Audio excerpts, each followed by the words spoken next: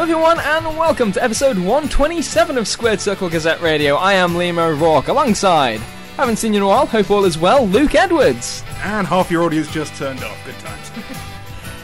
Diagnosed with a small hemorrhoid, Carl Jones. Ding dong merrily on high. And wearing a very chic hat today, Kieran O'Rourke. Thank you, Liam. For those people wondering out there, I pretty much look exactly like Cillian Murphy in Peaky Blinders. I knew that was what it was. Except I don't support a tin pot shit-ass football team like Birmingham City. Oh, Carl. Hey, that feel, ass boy. Sting much. Fuck you and Steve Cottrell.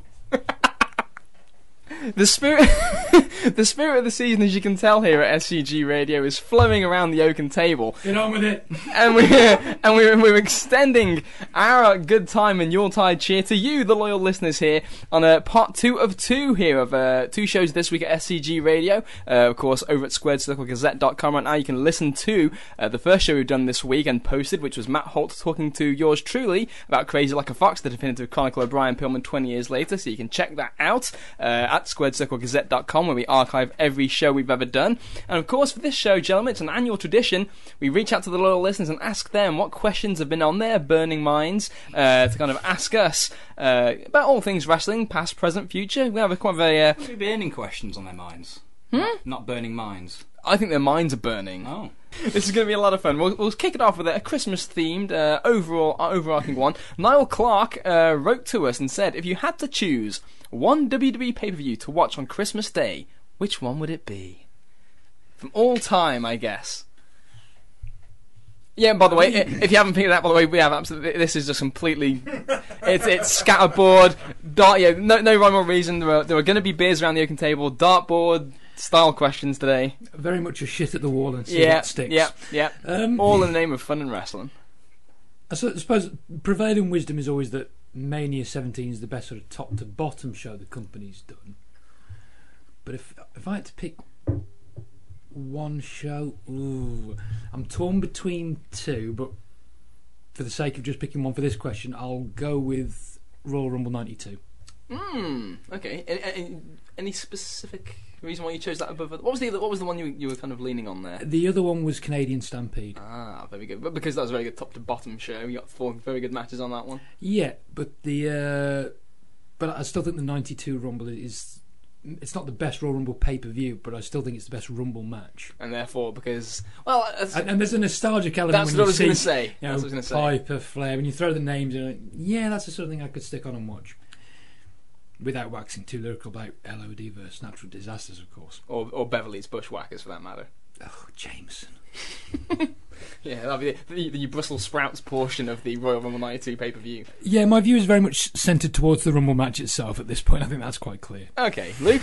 You know, I'd like to catch up a little bit on this year, so I've got to turn this into a slight question for other people here. Now, I didn't catch many of the secondary pay-per-views of WWE this year, but then again, no, rule out WWE pay-per-views. If I was going to watch a film, if I was going to watch a pay-per-view this year that really encapsulates this year that I probably haven't seen, what would you guys recommend? I know this is probably a question on the sheet somewhere for all I fucking know, but it would help me. No, it's an interesting one. I'd probably lean towards the Rumble. Or SummerSlam, because SummerSlam was a real kind of all over the place, up and down, which kind of sums up WWE quite marvellously. And the Rumble was like the story of potential that didn't kind of fall through. You had Styles and Cena, which was a great match and went a long, long time and was awesome.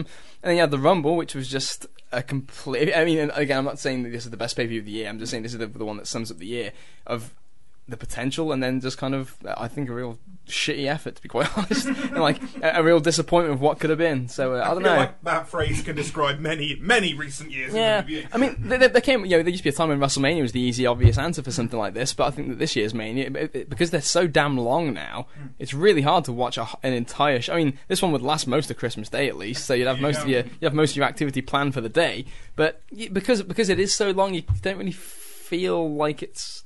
When you watch it back on tape, I think it's hard to watch as a show. I can only watch it, it's not that long in chunks, so I don't know. It's a tough one for me. Yeah, if you're talking about something to encapsulate the whole year for you, nothing, because nothing matters, so they flip-flop after 2 weeks or whatever anyway, so I wouldn't bother with that.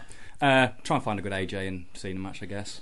I enjoyed those more than anything else this year, I think, Yeah. from that company, probably. So, in truth, actually, you know what? Survivor Series was a pretty fun show in the sense of Brock and AJ was bloody that was marvellous. great, that was great. If it wasn't for the fact that main event just I was sucked the going dog's to say, dick. if you want something that sort of encapsulates the year, epitomises the company right now, I think Survivor Series is a pretty good example of that. Yeah. Well, there we go. Well, I'm afraid I hijacked that question, so let's finish up there. Yep. Oh, for Christmas Day viewing? Yeah, any pay-per-view from any time ever that you would just like to slap on for Christmas viewing. See, that's the psychology of why you're watching wrestling on Christmas Day. So it's either something you've been bought, in which case that's dictated to you, or you want to watch something festive, so some kind of like... December to Dismember. Yeah, something really shit, but at least has some kind of comedy value. No one's picking In Your House 5. No one's picking In Your House 5. I don't know. Maybe that TNA show with the fucking barbed wire. The barbed wire tree. Christmas to Just because when else are you going to watch it? So I'd probably go for that. I'll go for probably Royal Rumble 2. Probably Royal Rumble 2000. That'll be probably one of my picks, I think. I'll go for that. I'm going for WPVs. A rather random show to choose from here, but again, nostalgic. Quite a lot of good up and down that card, so one of my favourites. 9 o'clock also asks, since we're talking about Rumbles, Carl, we are nearing Rumble season, so I've started my annual rewatches. I am curious, gentlemen, what are your 3 top Royal Rumble matches of all time? Personal favourites, I guess. So 92, I'm guessing, is clearly on yours, Carl. 90.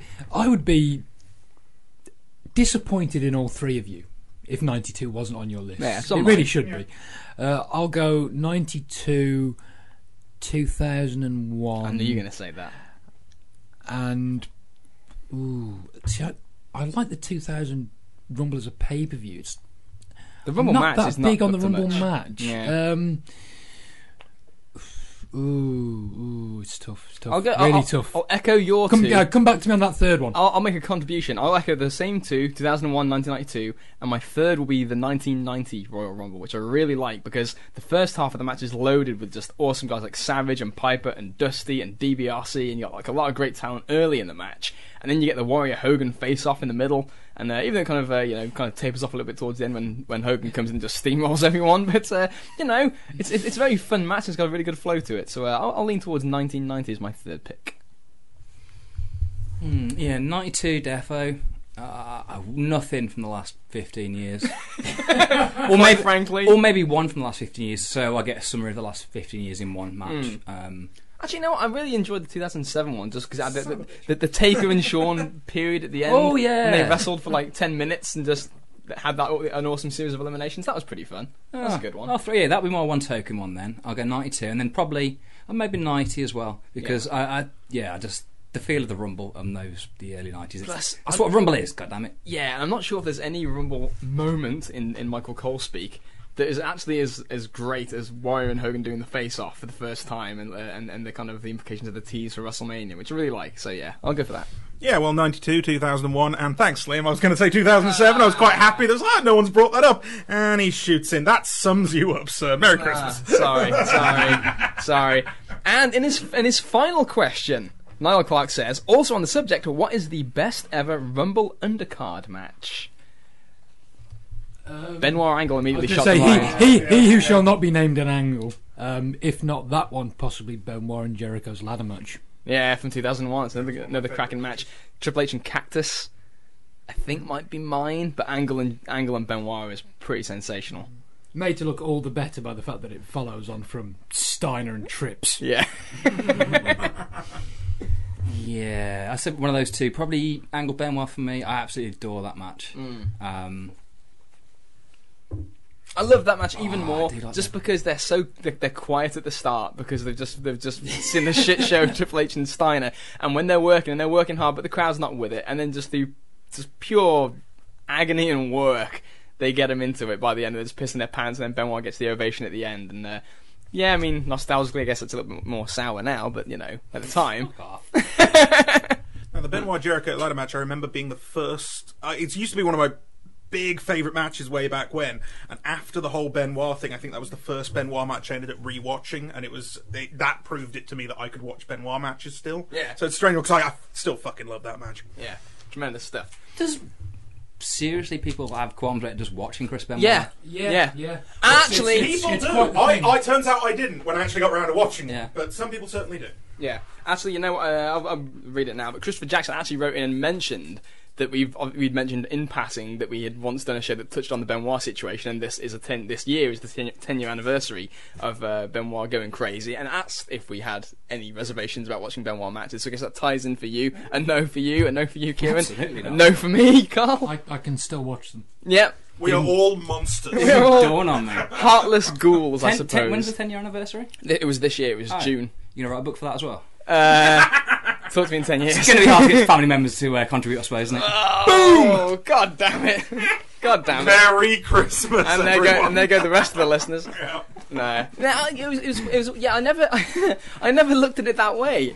Yeah, I never looked at it that way, and for whatever reason, like when the whole thing happened, it was like obviously no one's supportive of what happened, but it's just one of those things like fucking like it was such a heavy story, but I don't know, maybe it's just a detachment of like.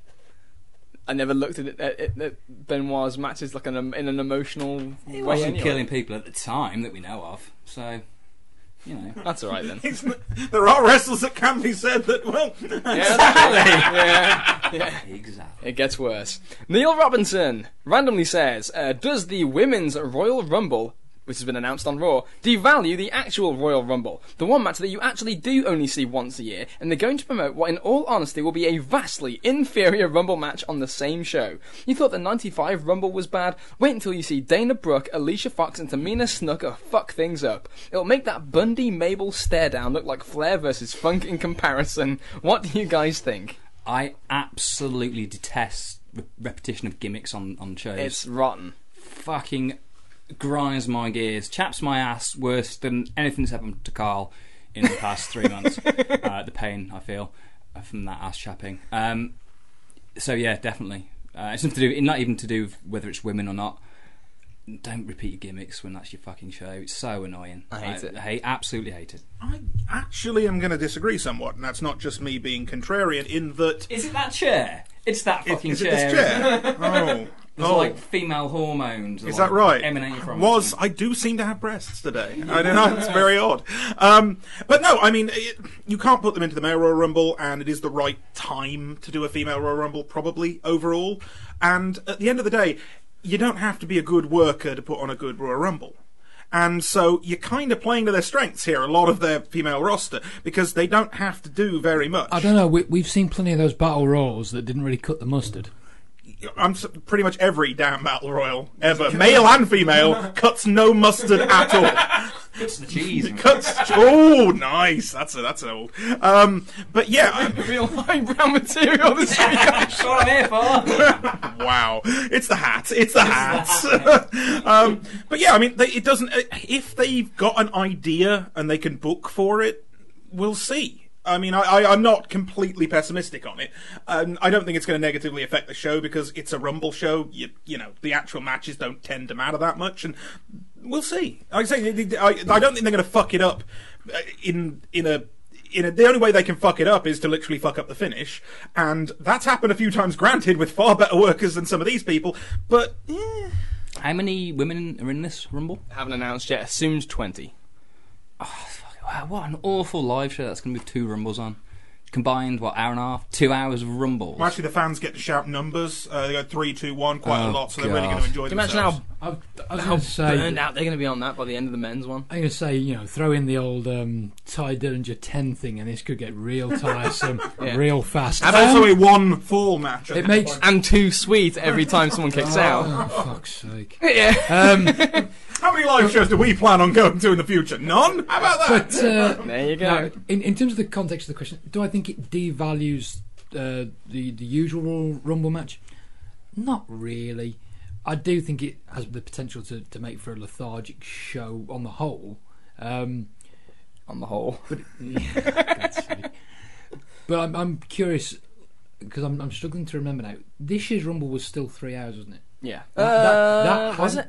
That I don't know if that had booked the trend in the same way that obviously SummerSlam is far longer. I think it might have gone Survivor 3.5 Series or is far something. They could longer put now. on pre-show. That'd be fucking awesome. That'd be Oh, hilarious. can you imagine the backlash from certain quarters if they did that? Well, fuck G. Now, top and tailing a show with a battle royal. Jesus. Oh, they might. Christ, They might. would. They would. might start the show. With I it. could see them starting the show with it. Yeah, that's how they always normally book Yeah. themselves and shit. So Oh That my would be god. brutal. That's right. They will do that.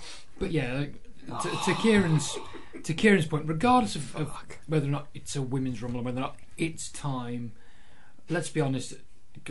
Contrary to what Luke said, I don't think they have a real idea of what they want to do here. Well, I think it was just a bit of buzz, and Vince has sort of latched onto it. And I'm not claiming they got something to do. I'm saying they might.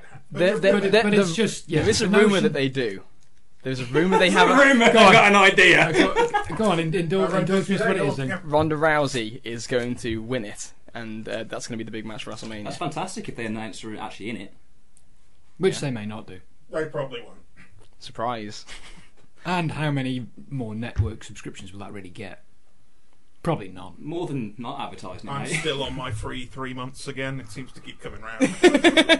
Your free quarter every quarter. Basically, I'm doing outs. It just keeps giving me them. It's great. But yeah, as a general rule of thumb, repeating the gimmicks, no. Yeah, I was going to say, no.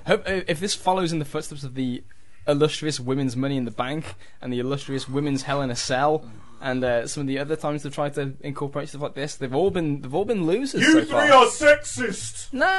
It's not about the fact that if they can or can't do it. I actually think you make a great point in the sense that this could hide a lot of the Carmelas and Taminas of the world. Well, I think that's I think I'm going to be it's going to be 3-on-1 here. Unfortunately, Luke, I am opposed to this idea. I hate the idea of devaluing. The Rumble especially, because the Rumble's not the one that actually does make a difference still.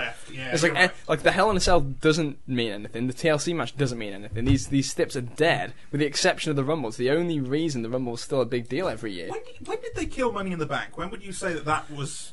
20, I'd say 26 when Swagger won. Oh god, I've forgotten. Okay, fair. WrestleMania 26 when Swagger won. You can make an argument maybe the year before when Punk won for the second time in a row, because I think that they were kind of doing the same idea again and again and again by that point. But at least it's kind of served a bit of purpose, because that one led to the heel turn and the Jeff Hardy stuff, which was awesome. I got to say, just as a segue, because you mentioned him, I am fucking dying for CM Punk to return. To the WWE or the UFC? No, wrestling. Yeah. I want to see him wrestle. Did you know that CM Punk is undefeated in the UFC for over a year? Is he? So am I. On an interesting side note, I don't know if it's a sign that he listens to the show or not, but CM Punk actually blocked me on Twitter. Really? Which is interesting, because I didn't realise I followed him. That's amazing. That's awesome. How did that happen? This will make for great radio. Come on. Let's upload Old Man Jones's Twitter. Daniel Watkins asks, Santa has two very large, very angry elves. Their name is the Bludgeon Brothers, and this Christmas they will bludgeon anyone in wrestling you want, past, present, or future. Who would you like the Bludgeon Brothers to bludgeon for you this Christmas? So I guess a roundabout way of saying, who do you want to see get battered? CM Punk. Why? You were a Punk fan Just back for in the day. blocking Carl. And I'm just joking. yeah. Get blocked, gets bludgeoned. No, I was a Punk fan. I just said I genuinely want him to return to wrestling because I think it's really fucking stale. And at least He'd liven things up a bit. yeah, man. Don't know what I said, man. It's the hat. It's Sting the hat. Monster. Who's that? Different person. Bludgeon people. Oh, Vince Russo, easy. Oh, that's pretty good. There you go. Here we go. We're back. CM Punk. It says CM Punk blocked you. It's legit. It's legit. Holy shit, it is. Wow. He's gone out his way. Is this all because of the gate? It must have been the gate of the girl. Oh. I don't think I was friends with him anyway. Or followers or whatever the fuck. Well, there you go. We've all learned something today. Old Man Jones has been blocked by CM Punk. That's impressive. There's a twinkle in your eye, I'm proud of you. Tommy Dreamer's next. Oh, to get bludgeoned? There you go. Oh, damn it. I'm going to say the Sing Boys. Really? They just piss you off? Well, it's not that they piss me off. I can just, find it quite comical, the idea of them being thrown around. If you picture the way Orton just launched the one up into the table that one time. Yeah. Just imagine them doing that. It's hilarious. Luke? You see, I'd rather use them as a different kind of weapon. I think they'd be better as a threat. You put the booking committee, you do another shitty show for any Raw or SmackDown. You got these guys to answer to. I think that's a nice, it's a nice way of using them. They're getting a little bit close to Ron and Don Harris in. Oh my god, that's right. I see what you're saying. To be Now, hang on, look, I gotta take you to task on this, because I know there are people in wrestling that you're not fond of. The people who you can't enjoy because you feel that they're dicks in real life. Bob Holly? Oh, for God's sake, can he even stand? I got the feeling that he probably can't even stand at this point. We're still not sure about his anus. Oh, that's You'll want to talk. Yeah. It's called deflecting. fine. But I would happily accept a Bludgeon Brothers versus Bob Holly Randy Orton match and thoroughly enjoy myself. There you go. Okay, in that case, I think I'll probably... This is tough. Russo's a good one, because of the damage. It's Russo. Because Russo. Jimmy Jam Garvin. I hate Jimmy Jam Garvin. Joey Ryan. Joey Ryan. So you're in the Cornet corner, are you, on this subject? Well, let's be perfectly clear on this. This is how much I dislike Joey Ryan and dislike the whole notion of the penis plex, which I'm sure will get me some grief. I've got no time for Mick Foley anymore. Wow! None. Wow! Ladies and gentlemen, My God! you are so glad you've tuned into this episode, because this is the twist episode of the season. I know. It's like Punk gets a reprieve. You're wearing a hat? I'm wearing a hat. Fucking Foley gets shit canned. What's going on here? Carl, you gotta elaborate, man. Elaborate. I just the whole back and forth and Foley selling for the dick. Look, it's good because look at all the smiles on people's faces. No, it's embarrassing. We talked about it before. How we'll watch certain things and people who aren't wrestling fans would see us watching it, and they just give you that look. This is what you watch. So imagine that context. You're flicking through. You stick the Joey Ryan match on. Someone walks into the room. What the fuck are you watching? Looks like a second-rate porn where someone can't do the hand job properly. I'll say no more. And Foley endorsed it, and I think that's wrong. I think he should be ashamed of himself. It's just his old-fashioned values, isn't it? It's If it's not a chin lock, it's not wrestling. that's it. Alright, so interesting. That's a good one there. Wow, revelations all around. Moving along now to a completely different subject from the penis plex. Steve Rich, Air Raid, says, lads, here's a two-parter for those of you who watch New Japan. I'd love to know firstly which of the 3 Okada versus Omega matches you enjoyed the most and why. For my 2 cents, it was the first, as it took me completely off guard into how into it I was. My emotional investment was off the scale for how much I wanted little Kazu to survive. It really crept up on me how long they'd been out there, well past the 50-minute mark, and it made a believer out of me for Kenny, where previously I thought him too comedic to be a main event player. That's a pretty good question there. The first one, obviously, Wrestle Kingdom, January 4th, when Okada won. There was the 1 hour draw, which was the second match, and then there was the match in the final of the G1 Climax in the B block where Omega beat Okada. So it's 1-1-1. So yeah, which of the 3 were your favourite? I'm with the Raid on this one. Definitely the first one for me. I just thought it was paced a bit better. Yeah. Yeah, I'll just leave it at that. Okay, Carl? I'd agree the first match in a similar vein to Air Raid because it's the one I sort of got the most invested in as I was watching it. Got the most caught up in. You know, all 3 are damn fine matches. The second one I enjoyed the way they played off the first one. The third one maybe a little less so. I think partly because you anticipate the result because of what you've seen before, and that sort of takes you out of it a bit. So I'd go with the first one. I've actually only seen the second and the third. Now, obviously, I'm going to have to go watch the first at some point. But I remember I actually sat down with my brother to watch the second one. I don't think he's ever seen any Japanese wrestling past kind of Hayabusa era. So, but yeah, we were absolutely thoroughly engaged by it. And but yeah, the second one was. I really, really enjoyed the second one, and I was going to say the same with Carl, is having watched the second and researched the third, researched the first, sorry, you kind of know where the third's probably going to go, and it doesn't exactly go out of its way to shock you in that sense, so. Okay, I'll lean to what I think it's me. I'm going to go for the first as well. And the first one, because when it's happening, I see what he's saying about making a believer out of Omega in a sense of like, as the match was going on, it's like, wow, these guys are really trying to have the absolute best match they can, almost to the point of like a human sacrifice with like the top rope dragon suplex and the backdrop over the top of the floor through the table. It's just like, it's like the great matches are the ones you don't see coming sometimes, and even though you thought it was going to be very good, it's past expectations, and the ones that follow, you kind of have this expectation of it's got to live up to that, so I think it almost kind of dampens it a little bit for me in a way, but yeah, I'll go for the first 2. But yeah, interesting. Secondly, in regards to Omega, says Steve, do you see him taking the title from Naito later in 2018 and Okada winning the G1, or do you imagine him going into 2019's Wrestle Kingdom as the challenger? I ask because I think it's nailed on that they'll break the 1-1-1 parity between Omega and Okada in a Wrestle Kingdom main event, because honestly it's the only stage worthy. Let me know how you think it will pan out, or if you see a possibility of a different main event next year. So obviously, Wrestle Kingdom on January 4th, which is actually creeping up right around the corner. It is Okada and Naito in the main event for the world title, Omega and Jericho, which we'll talk about later in the podcast. But yeah, so that's going to be, it's an interesting one there in terms of Naito's the one who's kind of on the popularity roll. Okada's had this awesome title reign. It feels like it's time for Naito to get it. But then you've got the Omega thing lingering in the background, and it does feel like the biggest match they have after this might be Okada and Omega in the tiebreaker.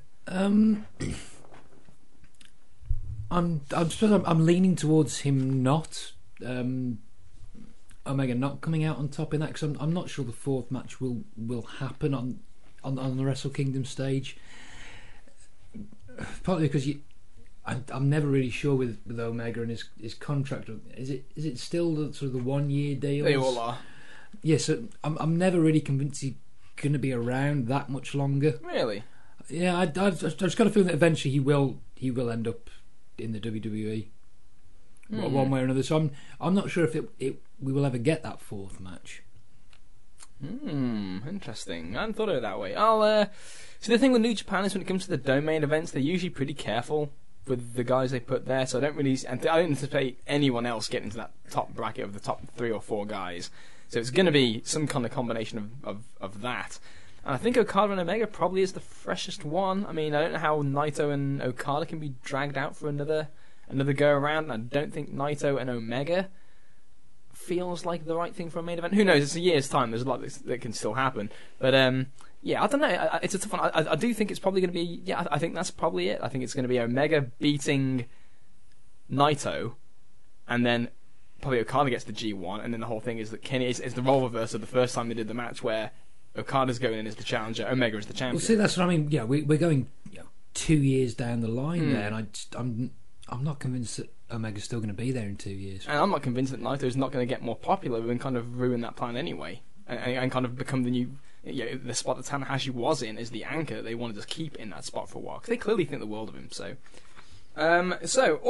moving on here, Daniel Cleary says, Merry Christmas, lads. As brilliant as the 3 Okada vs Omega matches were this year, and I loved each one, for me, the Okada vs Shibata match is my match of the year. From the opening bell, the crowd were hot. It was a match we hadn't seen, and the match delivered. It probably was even more powerful when rewatching it, knowing it would be Shibata's final match. With all the talk of dream matches recently, and a pretty big one coming up on January 4th, he segues to his question here, I was wondering, what was the panel's top dream match that lived up to the hype? AJ and Brock, I'll go with. That's a good one. Because that's always... I'm not sure if we mentioned it before. I think it was Shawn and Brock. We spoke about it before. About our dream one. So this was kind of as close as I thought. The perfect wrestler in AJ Styles against the big man. And I was always really, really wanted to see that match. And it was as soon as they started out and he throws him around, it's like this is going to be exactly what I wanted. As soon as he backs him in the corner with that kick, and he just this is going to be beautiful. Great. Yeah, I absolutely fucking adored it. So. Yeah, and the other thing that was like you feared it would be short because they'd done the short matches. Yeah, that was the only fear. Yes, he with started Braun and Joe. But now the way as soon as he started kicking his ass straight off the bat, there's no way you do that. You don't need to do that to AJ to get Brock over in the gimmick of a match. So there was no way they were going to sacrifice AJ. And it was like, this is going to go exactly how I hoped, and it did. So it was beautiful. Yeah, great stuff. But yeah, and usually their dream matches are a hellacious letdown, I think, because you've created this fantasy in your head of what it should be, and then the reality of it is wrestling is 9% promotion. So you're giving to the promotion, and then fuck, that wasn't as good as I hoped. So reality strikes, but not a Brock and AJ. Luke, Carl, your picks for this dream match that lived up to the hype. You see, I don't think you can top what Kieran just said. You're absolutely right. They seldom live up to the hype. Brock AJ is an absolutely brilliant example of one that surpassed it. I think it surpassed expectations. It didn't just live up to. I really do think it surpassed it. I think it did fantastically. But the problem I've got really is that I'm not as familiar with the Japanese elements. I've watched maybe I want to say 3 Japanese pay-per-views this year and thoroughly enjoyed them all. It's just time. You never have time to watch everything. And so I'm in a position where I'm sitting back going, do I really have any dream matches left? And even before this, timing in this last decade for dream matches has been really shit. Is it just me? You know, it's like you finally got this thing that comes around and, one guy retires about a year too early upon retrospect and people become injured at the wrong time. And so... Sting comes in 2 years late kind of a thing. Yeah. But that's it. Try 10 years later. Oh, yeah. But that's it, though. It's like everything is just unfortunately badly timed out. And so what you end up with, it's like, I remember somebody saying, this dream match of Brock Lesnar and Goldberg's going to be great. I'm like, well, it kind of already happened. I don't really think it can qualify as a dream match in any real sense anymore. Although that definitely surpassed expectations. So going by whoever the fuck was that? Oh, it was probably G. It was probably fucking Would that be G. expectations or just previous evidence? Because the first one sucked. It did. And the second one... But I believe that beautiful. if we look at what expectations are, they are often based on evidence. So. Yeah, but no, bullshit. Come on, they've been. Okay, you know what I'm talking about. Fair. It's based on evidence, physical evidence. I've seen the match already. It's not expectation. Fine. Although I will tell you what, and I it's hard to consider it a dream match, but the Shawn Taker return match, Mania 1, were 26. Because in that thing, it was like. There was a dream element to that, in that you'd seen how good it could be when they were both younger, and you knew that they both evolved as workers in a certain way, but you also didn't know if they could go anymore. At least that was my thing heading into that match. Taker, certainly. Well, yeah, Taker certainly, but Shawn, he'd proven himself, absolutely. But then Shawn's got to get that out of Taker in his current position. I think Taker absolutely stepped up in that match, and that match definitely exceeded my expectations for a dream match capacity. So... Carl? I can't think of a way to convey this without just seeming even more jaded. Jade away. I mean, Lesnar's Styles was fantastic, but I never really had that much thought about it, to be honest. It would feel a bit disingenuous if I would say that was one of my dream matches that led up to expectation, because I didn't really give it a lot of thought prior to it happening. And combined with the fact that it happened out of nowhere, 8 days build, whatever it was. Exactly. And I'm having a really hard time to think of a sort of a dream match that I thought about in advance that really lived up to expectations. It's funny, the first one that came to my mind, if we're talking about WWE stuff, was Michaels and Angle. Because that was one that I really wanted from WrestleMania, where I wanted that match for a while, and they were both on separate shows forever, and you knew that Michaels wasn't going to go to SmackDown, and they were keeping Angle on SmackDown forever, and then they actually made the match, and then I still think that match is hella underrated. That match is absolutely awesome. It's tremendous. That is the finest tap out in the history of the business. Oh my god, is it ever? It's so good, and it's to me that's the one that lives up in terms of long-term expectations that I wanted for a match I wanted for a long time. On that point though, Carl, if you're having trouble, maybe this will cure your ails. I think it's probably because the matches I look back on and think of as my favourite matches of all time would not be considered dream matches at the time. There were no one's thinking of Austin Brett Mania 13 going in as a dream match. Was it for you going in there? No. What about Rock and Hogan? Did that do it for you, Carl? You're a Hulkamaniac once upon a time.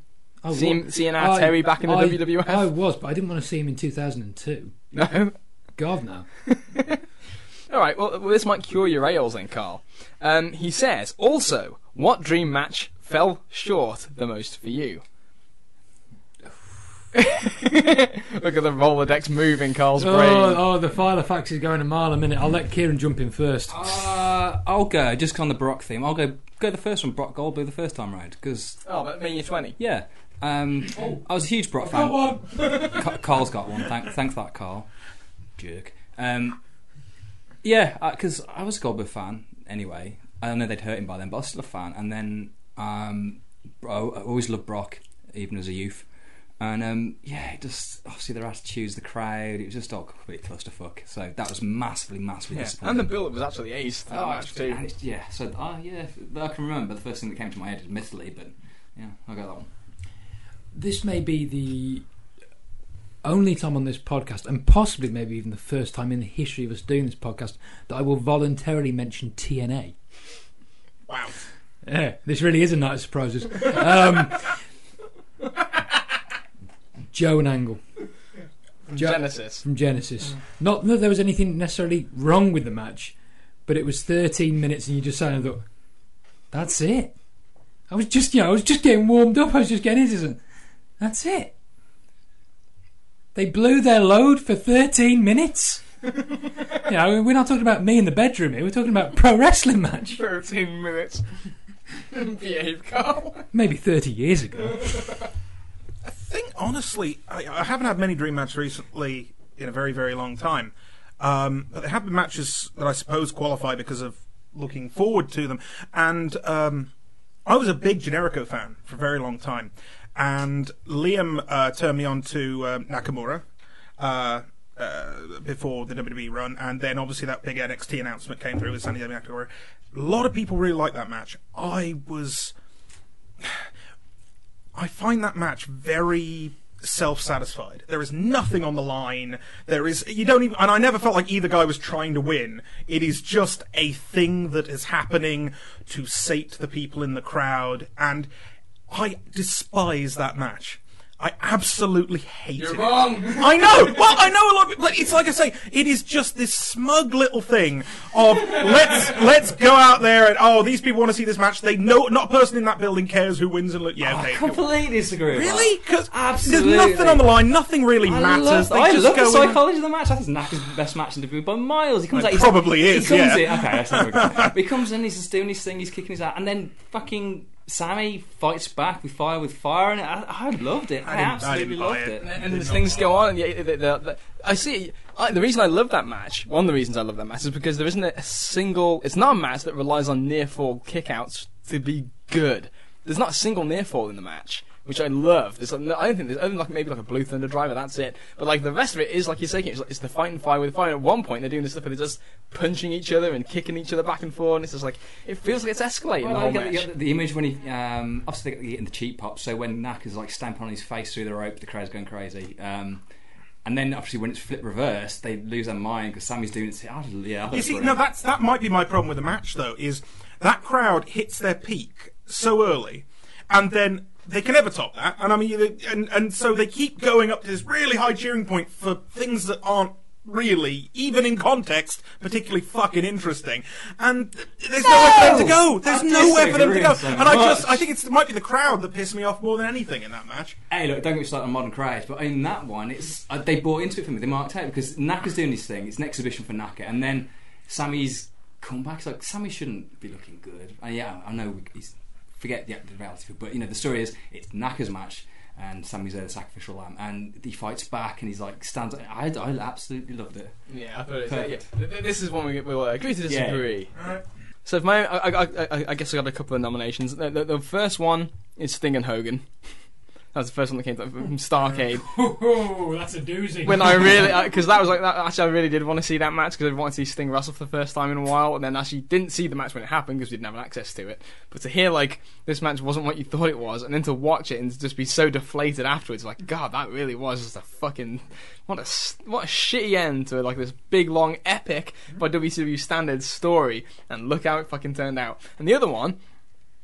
And it was one of the first ones that came to mind just from when I was younger, was because I liked them both when I was younger, was Shawn Michaels and Mr. Perfect at SummerSlam 93. Yes. Because that was a match that at the time they were hyping as this is going to be the greatest, the two greatest Intercontinental Champions wrestling each other, and I liked them both. You loved Perfect, you loved Shawn. I, by osmosis, started to love Shawn and appreciate Perfect. And it's you see all those great matches with Perfect and Brett and stuff, and it's I'm really looking forward to watching this, and then you see it, and it's just a decent match. Yeah. And that's one of the first matches I actually remember being a little bit disappointed by. Yeah, I kind of always got the impression that during that period, Perfect really wasn't motivated. He had a great match with Brett, King of the Ring, a couple months before. Yeah, but although he was about to quit the company, wasn't he? So I think something may have happened. Probably not winning that match actually. That changed his mind on how excited he was. And he goes on to be a no-show at Survivor Series. Yeah, the perfect partner, if you will, Carl.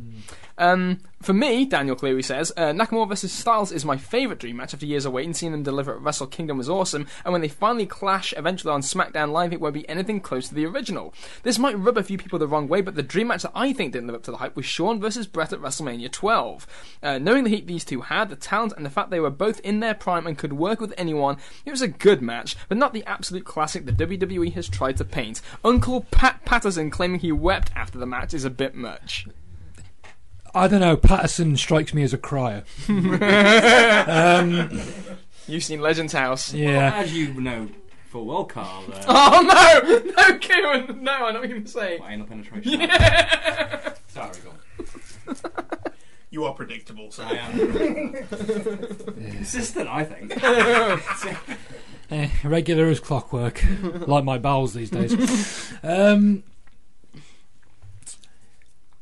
Maybe I'm alone. I wasn't aware of any backstage heat whatsoever going into Mania 12. There was any. No, I can say I thought it all stemmed after that, but my general perception of that match going in, and maybe it was because being younger at the time, an hour match, hour long. I don't really want to see that. Oh, and look, now there's about 3 less matches on Mania than what I'm used to. Well, that's no good. And it just plods. It just plods along, and it's not bad, but it's not good either. And the sort of waxing lyrical that the company does about it just, sticks in the craw a bit. That's a really good show, actually. I'll say sticks in the craw because they're going to promote, but they're going to say, actually, you know what? 20 years on or whatever, this match is pretty shit. So don't. I would. If you're going to buy the network, don't bite for this. But yeah, actually, but the hype. I think it wasn't a work rate aficionado. I was a big Shawn fan. I thought he'd have a great match with everyone. Brett was obviously Brett. And to be fair, at this time there was a bit of a growing awareness of good matches and stuff like that because Shawn was having a lot of them. Well, yeah, I mean that was my thing for him. Good, he'd have a great match with anyone. But yeah, that match where the premise is you've got these two guaranteed for an hour.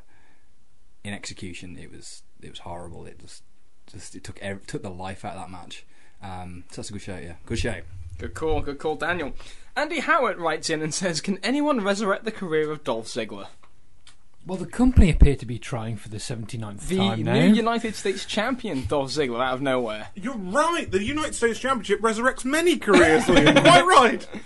Alright, good point, well made. What do you mean by resurrect? Like, basically because Dolph's career is like... I feel like a book him in the position he's the highest position he's ever been before. It does... make a bloody difference. That's so. it. Like, is he just now so flattened out because they've done everything with him and beaten him into the ground so much that it's now a lost cause? Try and do anything with him? I would very much say that's the case. I mean, from my perspective, I've gone from not someone who loved Dolph, but someone who liked him to now. I wouldn't care if the company cut him tomorrow. Yeah, I really wouldn't. It just sort of becomes painfully.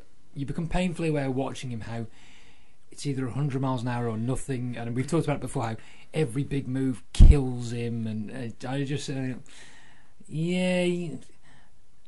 know that you're good in the ring and you can be quite you can be smooth and all that sort of stuff, but I just sit and think I wouldn't miss you if you weren't there at all. You see, it's almost a catch-22 for me. As Kieran says, no matter how they book him, it's not going to do shit. And no matter how hard he works, it ain't going to do shit. So he can't resurrect it. They can't resurrect it. The fans aren't going to resurrect it.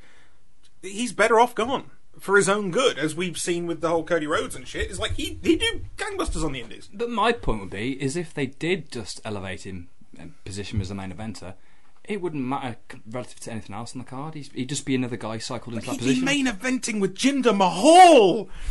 Can you imagine? Dream match.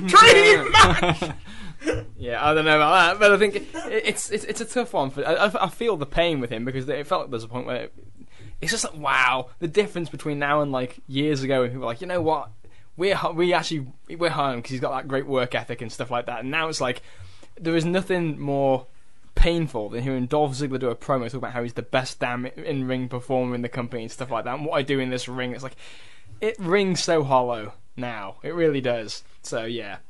The answer, I guess, is no. No one can resurrect the career. They'll keep him, they'll plod him along, they'll push him sometimes, they'll job him at others, but in terms of... I mean, it's not like he gets no reaction, is it? I mean, he got a bit of a pop when he won the belt. It was a surprise at the pay-per-view, but yeah, I don't know. Another interesting one here, segueing to another current performer. Andrew Quirk says, Mojo Rawley, why? Discuss. Because he's mates of Gronk. Mojo Rawley, who? Discuss. Why? What exactly? Why is he starting to be pushed, or why is he on TV, or why is he just generally gainfully employed, or All why is of he the alive? above. They have fucking been high on him for years because of the former football player background and the.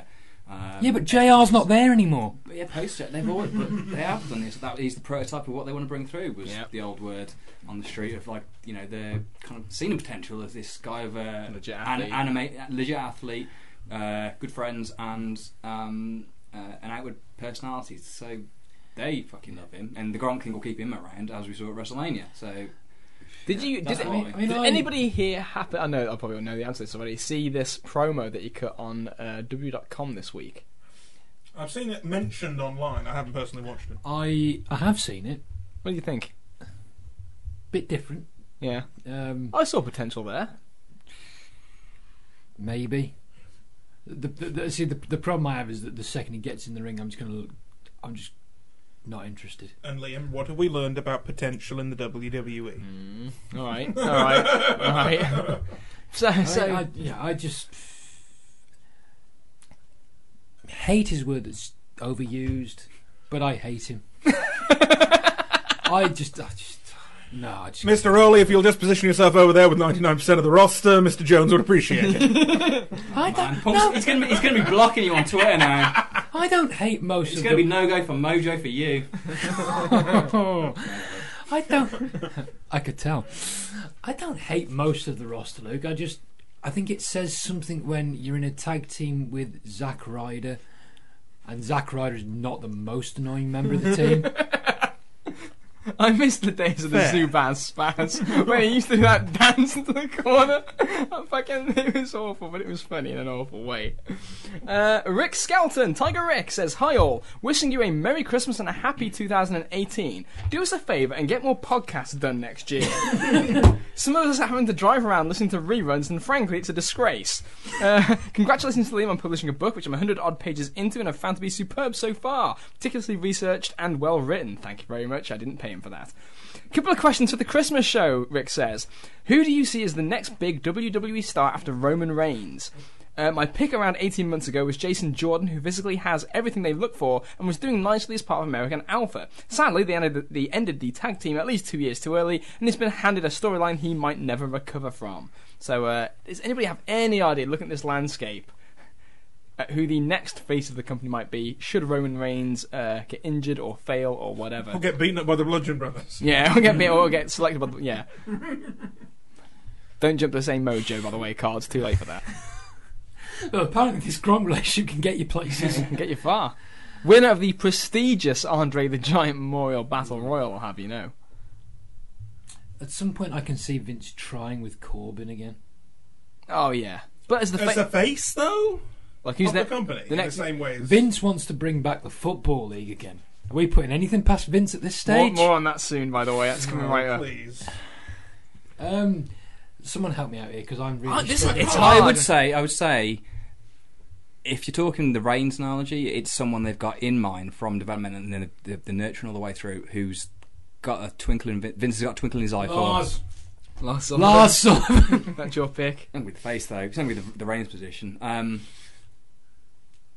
Who's going to give Vince a ball? So I'd say no one at the minute. Yeah, I don't think there's anyone currently. If anyone who's going to get the most probably upside, it'd be I'll go Velveteen, because I think they will jump all over themselves to push him. Think so? Yeah, definitely. Definitely. For shiz. I hope so. Watch it. That performance at NXT was outstanding, man. I like the guy. He's I'll be very interested next Christmas show to have a conversation on what has happened. We should do that. Like, we should revisit Where's last our year. prognostications, damn it? Yeah, actually, we should do that. We'll do prognostications at the end.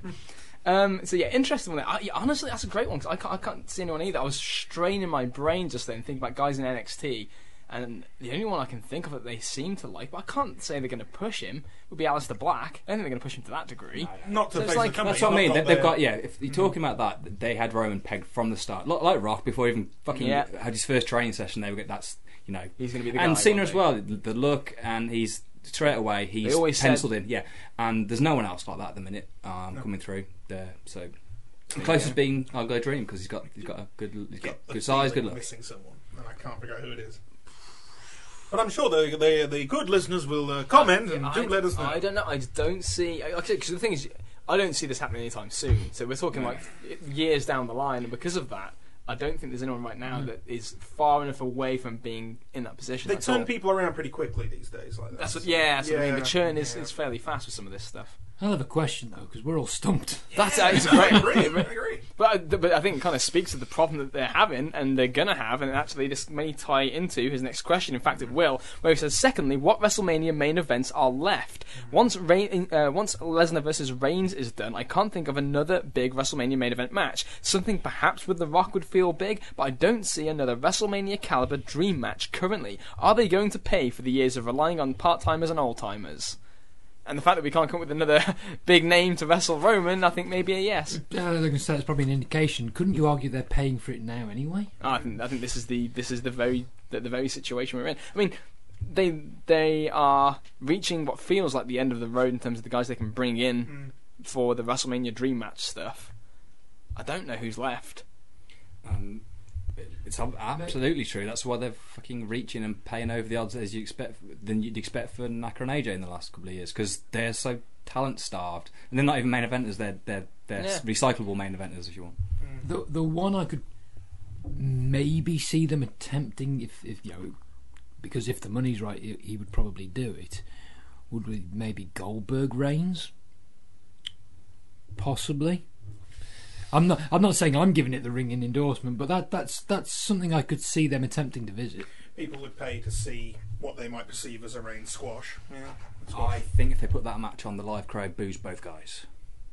Really? Yep, they Lesnar Goldberg. That smart Mark crowd turn on Billy, and maybe if he's fighting Reigns, they'd want him to beat the shit out of Roman. I don't. But I think they turn on both of them. I think they shit on the match. Yeah, I don't disagree with that being a possibility, but I can see Vince.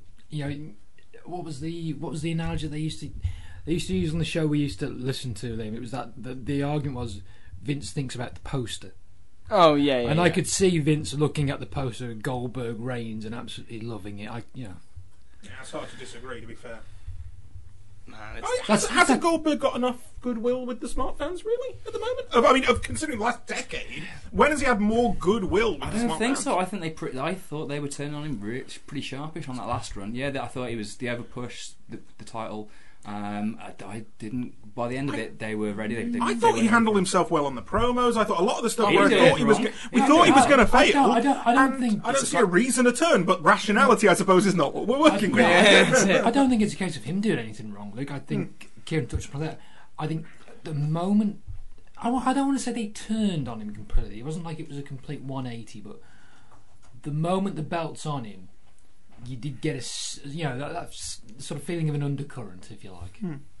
Probably, I think it's, as much as anything, the manner in which he got it in terms of just killing Owens as well was like. And That's a good point, in actually. retrospect, I mean, I had no massive problem with it because they'd already booked Owens to be one of these mid-card champions anyway by that point. So to me, it was no big deal. And I think the Universal Belt's meant more since Goldberg got it and Lesnar won it than it did before anyway. So no big shakes to me. But yeah, I don't know.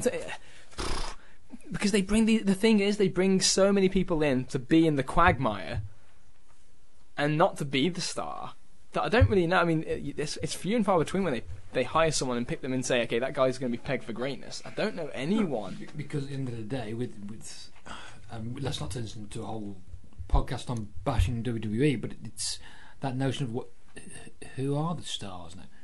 It's the McMahons. And the part-timers. And Roman. It's tough. It's a tough situation in terms of like what WrestleMania main events are left. Braun's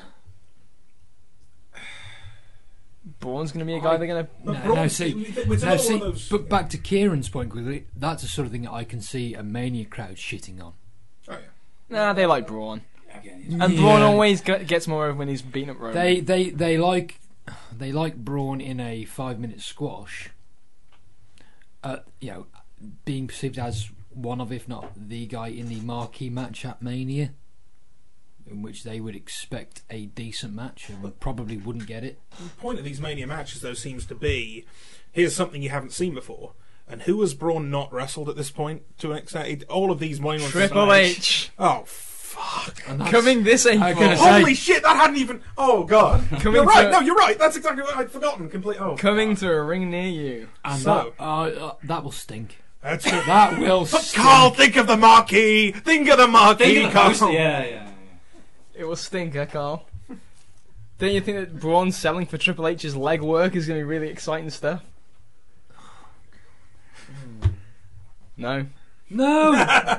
Let's move Not a on. fan. Let's move on to Timothy Broad, who says, "Hi fellas, Merry Festivus, Happy Hanukkah, a joyous Kwanzaa. With it being in the headlines this week, I have to ask for thoughts from the Oaken table about the news that Vince McMahon may be looking to relaunch the XFL. Personally, I think it's hilarious," he says. "The balmy old wanker can't help himself. It's going to die a miserable, spectacular death. We're all going to see it coming and watch on with our figurative popcorn and coke. Better yet, he'll be back in the public eye and taking a barrage of criticism, making it likely we'll have one or two more Bob Costas or Armin Katayan-like situations to enjoy for years to come." There's a bonus question on the end of this, but yeah, we'll get to this one first. The possible reformation of the XFL. My only logical explanation for this whole affair is this is a master plan by Triple H to get the old guy out of the office so he can do more of what he wants to do. And they said, okay, but you need to start your own company because we don't want it hurting us, and use your own money because you're not having ours. And fuck off, old guy. And they yeah. This is Paul pulling a Game of Thrones like Why the scheme. fuck would you? What? Why the fuck? Who thinks this is a good idea? Maybe you're right. Maybe this is all Triple H playing the long game and just want to get the shareholders concerned, and maybe think Vince really has lost his mind. The thing is, just think about it. Back in 2000 when they announced the launch, and did it launch? Did the league actually start in 2000? Did it go into 2001? No, it started in 01. Started in 01. Think about, as hot as that company was, coming off the back of its hottest ever year, the residual goodwill and interest, and despite some sort of, the bits of negative publicity they got from the is it the PTC, the Parent Television Council, whatever it was called back, despite some of those negative stories, it was generally held in sort of positive connotations, if you like. Even with all that going for it, it cratered, and the company was about its profits were down about 50% year on year, mainly because of the XFL. Now, bearing in mind, it's not as if they have a hell of a lot of cash on hand now, and the cost cutting they've had to do for the network to break even. In those tricky circumstances, how badly is this going to fail? Because despite a hardcore audience, the product has never had less interest. It's just...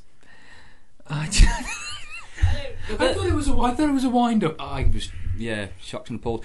It's not the crossover because there's probably hardly any crossover to a football crowd and a wrestling crowd legitimately. The thing is, I think there's a fair amount around this table, bizarrely. What is wrong with you three? Actual numbers in America. I know. But so it didn't fail because of the goodwill. Obviously, that's not going to. But obviously, if it did help it in any way, it's not going to help it this time. It flatlined because football fans thought it was fucking shit, and it's a novelty Bush League second league. So how's that changed now? It's going to be worse. How's it changed? I don't necessarily. I'm not suggesting that a crossover was the reason behind the failure. I'm just talking about in the context of the sheer, in terms of the sheer finance of it No, all. I'm agreeing with you. If my point was, if there was no crossover value and it bombed last time, then it's fucking much worse now, Sunshine. So it's never gonna happen. I gotta say, from what I've read of it, I feel like the resurrection of the XFL idea is a very overblown concept from what's actually really leaked out. But more to the point though, what is your options with football these days when going extreme is probably the least credible thing you can do with football? When I'm not the biggest American football guy, but I'm well aware of how much the game is probably going to need to change due to concussion issues and things like that, and so there is simply no way to credibly pitch. This is football done the old-fashioned way. You know, when people used to die on the pitch back in the 20s. Yeah, I mean, that's not... So what are you going to do? What is your angle heading into this as a business? Oh, we're going to make it but safer. What? Well, I mean, yeah, that's the smart thing to do. It's not going to sell fucking tickets, so where are you going with this? What can you possibly do? I'll tell you exactly what it is. Mm-hmm. Vince sits there, sees this idea of the NFL with negative connotations because of the CTE issue, because Donald's got involved and we're talking about kneeling. So he thinks, I genuinely believe this, I'm not saying this to be humorous, he thinks there is an alienated audience out there that have switched off from the NFL, despite not really appreciating the wider context of NFL Red Zone and the impact that has really had on TV numbers. He looks at it and thinks, oh, there's a fan base that's ripe for the picking there. That will be his perception. In the same way he looked at... Holy shit, Carl's in his head. I mean, really in the same way he looked at India, thought, oh, look at the untapped... look at the untapped potential here. Face was awesome. Right? So what can I do? It's like he's sitting at the table. Let's get a Canadian. Say he's from India, make him champion despite the fact he's a jobber, and we can get that 1 billion audience all watching our product. Despite the fact that that a significant portion of the population are not just poor, they're dirt poor. They don't even have shoes. They are literally to clean drainage systems in parts of India, they are pulling shit out of the ground. But Vince doesn't say that. Vince just says 1 billion people. Think of the dots. That is probably the most insightful thing that's ever been said on the podcast. Said with all perfect sincerity. And it's funny because it hurts so much being true. It's beautiful. That's fucking beautiful. Oh my god. See, this is the thing. That whole... He thinks he's going to swoop in and just get on the... right for the guys, I've got that. He genuinely believes he's going to scoop up this alienated NFL fan base. So, out of interest, have they mentioned anything about why they think it won't fail this time? No. Well, this is the thing. Like what went wrong last time that won't... They haven't even announced that they're doing it yet. They're basically, what's happened is Vince has started his own company, Alpha Entertainment, which is just... Because of course it is. Yeah. Because of course. Because of course. Jericho's pissed right now. Yeah. And then... and he's applied for a bunch of trademarks. Now, in September time, they applied for these trademarks right around the time when the NFL's, this was all obviously in the public eye. He's got the trademarks for XFL and all that stuff, and he's applied for new trademarks for UFL, for United Football League as well. United We Stand, patriotism, America. That kind of thing. United Arab Emirates. It's got to tap into 1.8 billion United Arab Emirates. They're gonna watch the football because we'll get the Canadians in. Yeah. I mean, it's all just. What's to be this fair. caste system they're talking about? I'd work for football. I'm pretty sure that's how it works. To be fair, as long as we get the XFL network out of this, I think. But that's the thing, though. It's just like, how on earth is this not going to end up in a best case scenario? Not just being a small niche thing that will have marginal, returns. And Vince doesn't like marginal returns. He's balls deep. You know what I mean? All on penetration. Yeah. Vince has one big public failing in his mind. I love it. I know, so do I. But the thing is that in his mind, I don't even think he really thinks he's had any other failings that other people are aware of, but he knows that other people know about XFL. Yeah, but that's the thing, though. Isn't that funny, though? That's a great point. That's a great point. As an awesome point, because it's the failure you want to correct because it's so public. Yeah, and did you watch the XFL document, the 30 for 30 they did? Oh man! Holy shit, it's good. Okay, so speak to this, Carl.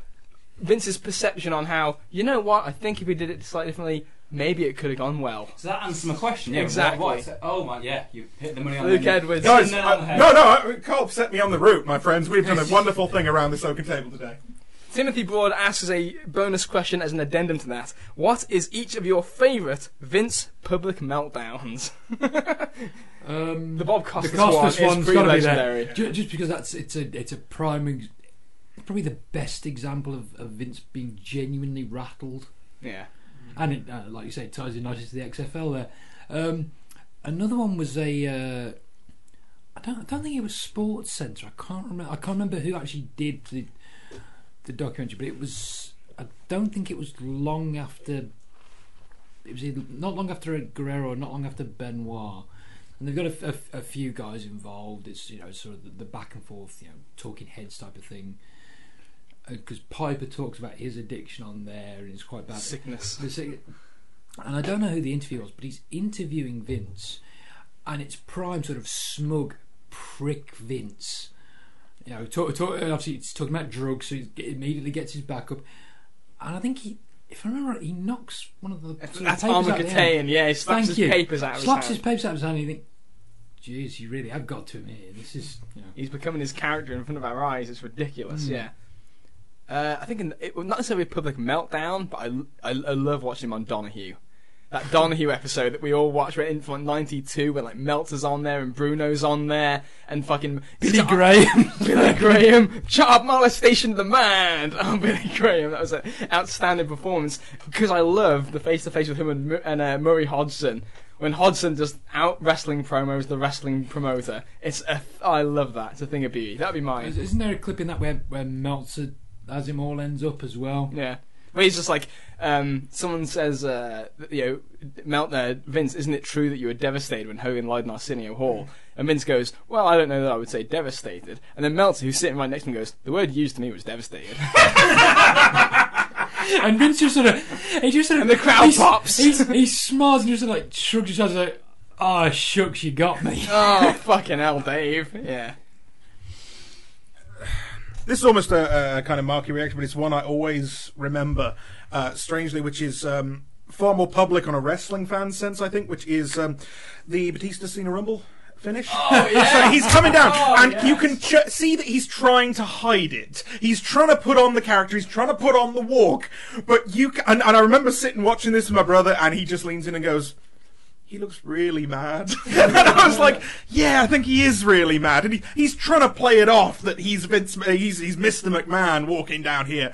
He's not Mr. McMahon. He's Vince, and he's not angry, he's panicky, and you can see it. And he's like, no, it all falls to me now. It's all on my shoulders for once. I'm going to go out there and I'm going to fix this, and I have no idea what the fuck I'm going to do. Yeah, similarly, I'm going to go for the one when he smashes his quads on the apron. That's the one. Oh, was it? Sorry. Yeah. He's just sat there. He sat there, yeah, sorry. And it's like, fuck, there isn't. His body's giving out on him. The one thing made of steel, the one thing that would never break, The one has thing broken. he didn't want to happen. He tries to get up and he can't. He falls back on his ass. It's like the Nash one, but funny. Shane Doyle says, and this is going to be an interesting one. Hey lads, big fan of the show. Quick question, are you lads currently enjoying this indie boom period? Are you heading out to the shows live and keeping up with the scene overseas? Personally, I love it, as there's a legitimate alternative for everyone and the talent pool is extremely deep. Long gone are the days of Johnny Kickpads and Vance Vanilla. I don't hear you lot discuss or even reference it though. The anti-PWG comments, I'm assuming these are the ones that I made on the Survivor Series show, seem disheartening too, seeming as you seem to have no prior knowledge about it outside of whatever agenda Reddit/Meltzer is spewing out these days. The reason I ask this is you all question if Roderick Strong has the chops for further character work, yet you should know that Roddy's heel work in PWG as their champ was fantastic. Just an observation, nothing cynical. I guess the big question is, are you lads set in your ways? Can I just add before he says this, and hopefully Liam won't cut this out, Kieran just reached for the mic with such authority that everyone else leaned back in their seats to give him room. This better be good. Yeah, but in retrospect, given the listening audience, I probably shouldn't say anything. First of all, just to clarify one thing, I haven't been on Reddit once. No. in my life. Oh, I'm so surprised. Two things actually, just to tackle this quickly. Yeah. Reddit, I don't know what they say about anything. I don't go on there. On the topic of Meltzer, I'm a Meltzer? bit confused. Is he saying that we echo Meltzer? Because when it comes to Pro Wrestling Guerrilla, Meltzer's very positive. About he's very PWG. positive, and I'm You are not. I'm in the middle, if nothing else, really. No. I think what he said was we only reference things that Meltzer's brought up. Okay. I don't think he said yeah. I'll see ground to Shane it. We don't talk about Pro Wrestling Guerrilla that much, but let's be really honest about it. It doesn't cast that wide of a net.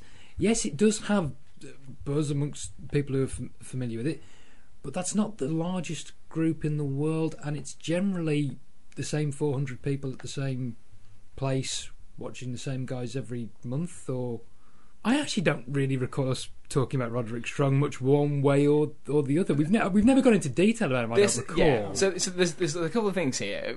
So just for a frame of reference for the listeners who may have missed the Survivor Series show that we did, there were two things that were referenced in. Number one was I said I felt that personally one of the weaknesses of the NXT War Games was there wasn't a babyface that anybody loved or a heel that anybody hated, because I don't think that Roderick Strong, who was the guy who was cast in that position, was particularly loved. And then we kind of talked about him as being a main player, or whether or not he has main player potential from a personality standpoint. Now, while in PWG, yeah, he did do some good stuff, but like we said, that was as a heel, as a babyface, and they did those good profile pieces on him in NXT. Oh, they were very good, but let's be honest, when it comes to actually, that's sort of the setup. He's got to kick on from there, and I'm not prepared to point the finger at WWE or NXT, or, whichever way you choose to describe it, and say it's their fault for not positioning him properly or not portraying him positively enough, because he was pretty damn bland in Ring of Honor, whether it was with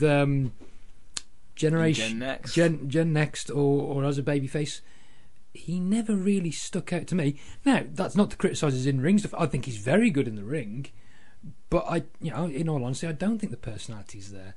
In terms of the indie boom, I don't feel I'm best positioned to really comment on it for any sort of because I haven't watched an awful lot recently. I did go to a show the other month, but I'm not a frequent visitor to indie shows, and I probably don't have as good a grasp on it as maybe others do around the table, perhaps. Yeah. So, and the other element of this is I flippantly refer to PWG as Rim Job Pro Wrestling. Yes, you did. I remember now. Well, in fairness to you, when you're going to do the grenade spot, or if you're going to do something like the slow-mo, or what recently occurred in a Young Bucks match, this not coincidentally. Ring of Honor Final Battle. Ring of Honor Final Battle. When you do things like that, in fairness, you are going to lose me. Yeah, because it's not. It's all the. It almost touches a bit on what Luke was talking about. It's the contrived pat on the back for each other. But watching people do, somersaults and 6 men all miss the drop kick on each other, and that's just not. To me, it just loses me. I can't sort of immerse myself in that sort of conflict when it's like that. It's too contrived. It feels like there's about 3 or 4 different things to talk about here, actually. So we'll cut through all of them. First of all, I think that what you're saying is right, obviously, Carl, in terms of the elements like that are... It's a niche thing. So things like that are targeted in a niche, it is what it is. It doesn't appeal to me, but it's not trying to. It's trying to appeal to people in the building.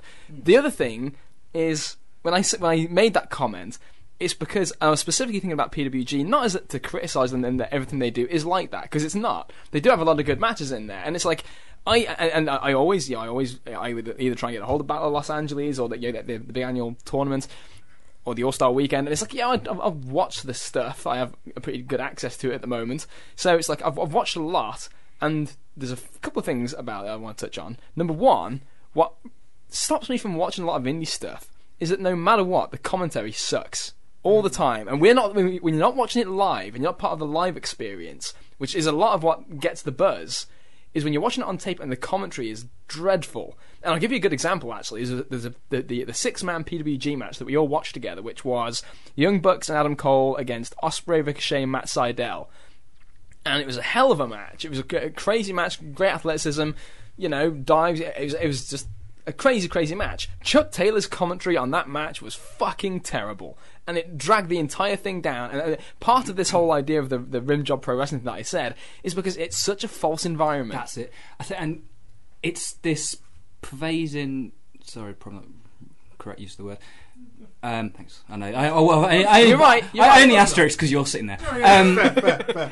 That's the teacher. For me. Grammar That's okay. It's a niche little thing, and if that draws a respectable gate to your indie show, fantastic. But don't blow smoke up my arse over it, and don't definitely blow smoke up Carl's arse because it'll hurt him a lot more than it hurt me. That's true. But this fucking wink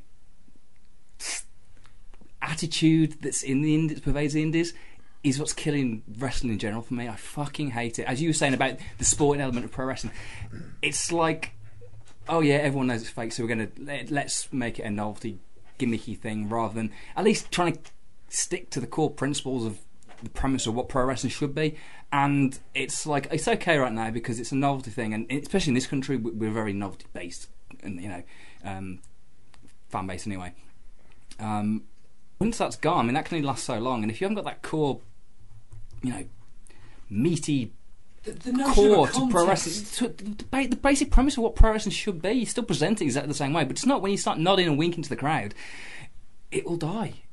I'm telling you, it will. 5 to 10 years, the business is going to be on its arse because there's only so long. Novelty, wink. We're all in this together, and we all know the score, which is bullshit. There's only so long that can last for. My personal opinion. That's it. I completely appreciate that some people wouldn't, sync with our views on independent pro wrestling. Just my opinion. You see, I feel like I'm a lot more lenient on the indies than these guys are. We worked a few different ones over the last year in this case, and I've watched a lot of the matches that I'm not involved in, and I'm a big believer that there's a lot of different things in wrestling that you can do that will work, and I feel like there's a lot of stuff you can do in wrestling that really hasn't even been tried yet to some extent. I remember growing up, I always used to think that, I'm watching a sitcom when I could be watching an epic novel thing, and that's kind of what's happened to some extent. We're getting more kind of epic and larger scale things, and I feel like the other people around this table to an extent are embellishing a little bit, maybe. It's not a court case, brah. That's the only reason I'm usually here, is if it's a fucking court case. But no, the idea of everything.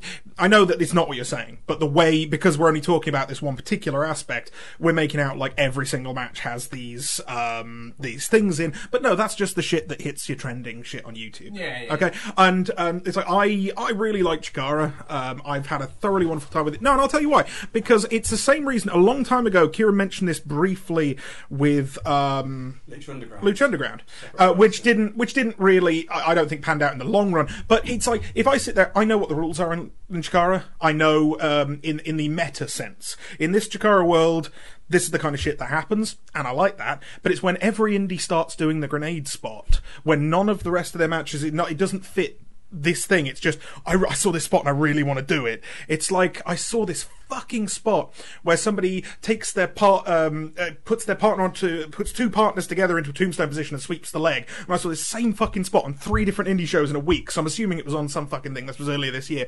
And it didn't fit the rest of the show at all. It was just a bullshitty spot. And that's what I don't like, is if you've built a thing like Chikara or Attack or whatever your promotion's based around, and to an extent PWG, this is what our promotion is about, this is what we do, and you stick to that, I'm totally on board. The fact that what you get in the indies that I have seen personally, which is only, based in that I've seen a lot of the stuff in the Midlands, which tends to be the same people working different promotions, because there's only so many people who are willing to drive to the middle of England, it seems, or live in the area. But, you see this big scattershot thing where this group doesn't really have any kind of, this is what we're about. We're just bringing in guys and letting them do their own thing, which sounds like a really good idea, but you just end up with this splodgy mess of a show. Yeah. That's what you make the point about what's the bill about Lucha Underground creating its own self-contained universe. That for me is the attitude I was talking about. It usurps that, and it prevents that from happening. It's like, Yeah, and there's, again, yeah, like what you said there, what you were saying at the start about the embellishment is the idea of taking something like the grenades, which doesn't happen all the time in PWG. And it's like, there have been indie matches this year that I've watched and loved. Chip Day and Trevor Lee in CWF Mid-Atlantic was absolutely fantastic. Keith Lee, Shane Strickland from PWG this year was I thought was a brilliant match. Really, really exciting. And it's like, there is great stuff going on, but like you say, I find it hard to invest in an indie company because of a lot of the elements that we just talked about. They're all aware of the audience they've got, they're playing to it, and that's fine, but then you can't expect, if you're going to cater towards 400 fans in Reseda, the people outside of that building to see it the same way they do. so, for me, just so to quick, that's the thing.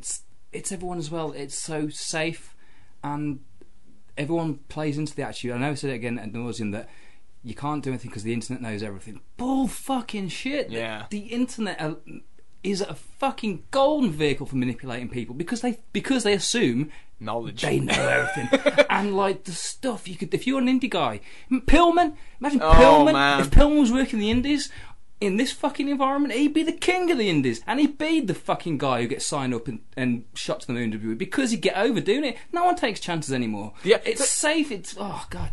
That's the thing. The only credit I'll give the Young Bucks is that at least they found a way to be on the indies and make themselves like big merchandise movers by doing this kind of stuff, and that's the risk that they're taking, because it could have bombed, it could have died, and they could have just been written off. So I do admire the fact that, hey, they've made a go of it for themselves. So I'm not ragging on the Young Bucks, but it's just that feeling of. And again, because I'm not watching these shows live, I'm watching them on tape. Whenever I see it on tape, and I watch a great example, Rey Mysterio versus Will Ospreay from Rev Pro, I think it was, a few months ago. And I'm watching that match, and it was good, and Rey and Will were both great, and the commentary just was so inauthentic because you can hear they're trying to be Jim Ross. Keith Lee and Tomohiro Ishii from another like a month ago. They had a match, and Andy Quinlan's on commentary, the promoter of the company, and it just feels inauthentic, screaming as like he thinks an American wrestling company. It feels like something that's trying to be, not all the time, obviously. Again, I'm talking blanket statement here, but there's a lot of feeling like an homage to pro wrestling, to something they love, that we're all in on together, as opposed to creating something where you're really trying to draw your emotion. Very minor thing. But a show I worked, I think not that long ago, and I realised that it was probably one of my favourite shows in a long time because the crowd turned out, they were expecting the crowd to be really big wrestling fans, and it turned out to be mostly mums, dads and kids. And it took them a couple of matches, because the first two matches were very much designed for wrestling fans, but the rest of the show was designed to work. It morphed into this thing that I don't think they were planning on doing, but the workers took it upon themselves to aim for these fans. And holy shit, that was the most enjoyable, relaxing wrestling show I have personally watched in ages, because it was way more universal. And I think that's it. That the idea that everyone already knows everything, we've got to do this spot because they're expecting us to do this spot, just coming in and saying, oh, we're working to a blank slate who doesn't know all that much. And that was really pleasant to see, and you don't see that enough. Yeah, very interesting topic of conversation. I quite like that one. Colin Shakur here says, hey guys, good to hear you again. Hope to hear far more of you in 2018. A question on two of the SCG trademarks. Number one, which has been your favourite period, month, quarter, etc. to cover in the Monday Night War timeline so far, and why? I'm probably going to say November '97. Oh, for obvious Montreal reasons. episode. You got Montreal, which speaks for itself. But then, you juxtapose that with the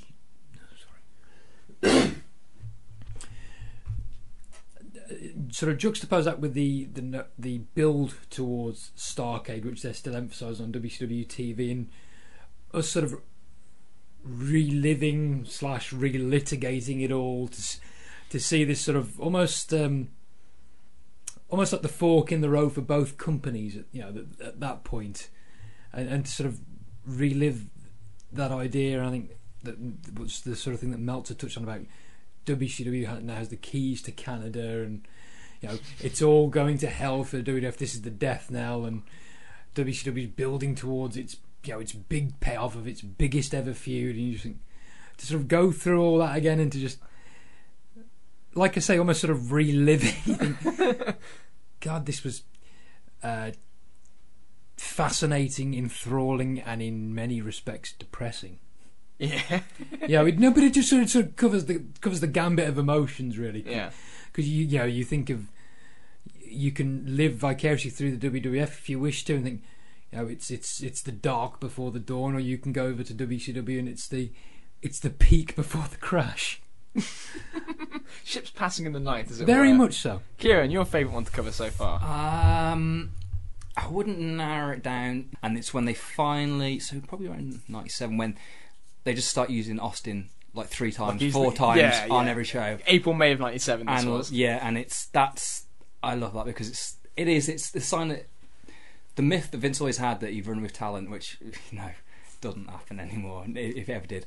But then it was like it felt real, and it's like he's jumping on it, he's rolling with it, and this guy's great, and he's not holding back, he's just letting loose, and I absolutely love that because it's just every time he comes out, and the pop's getting bigger and bigger. It's how is this even psychologically possible?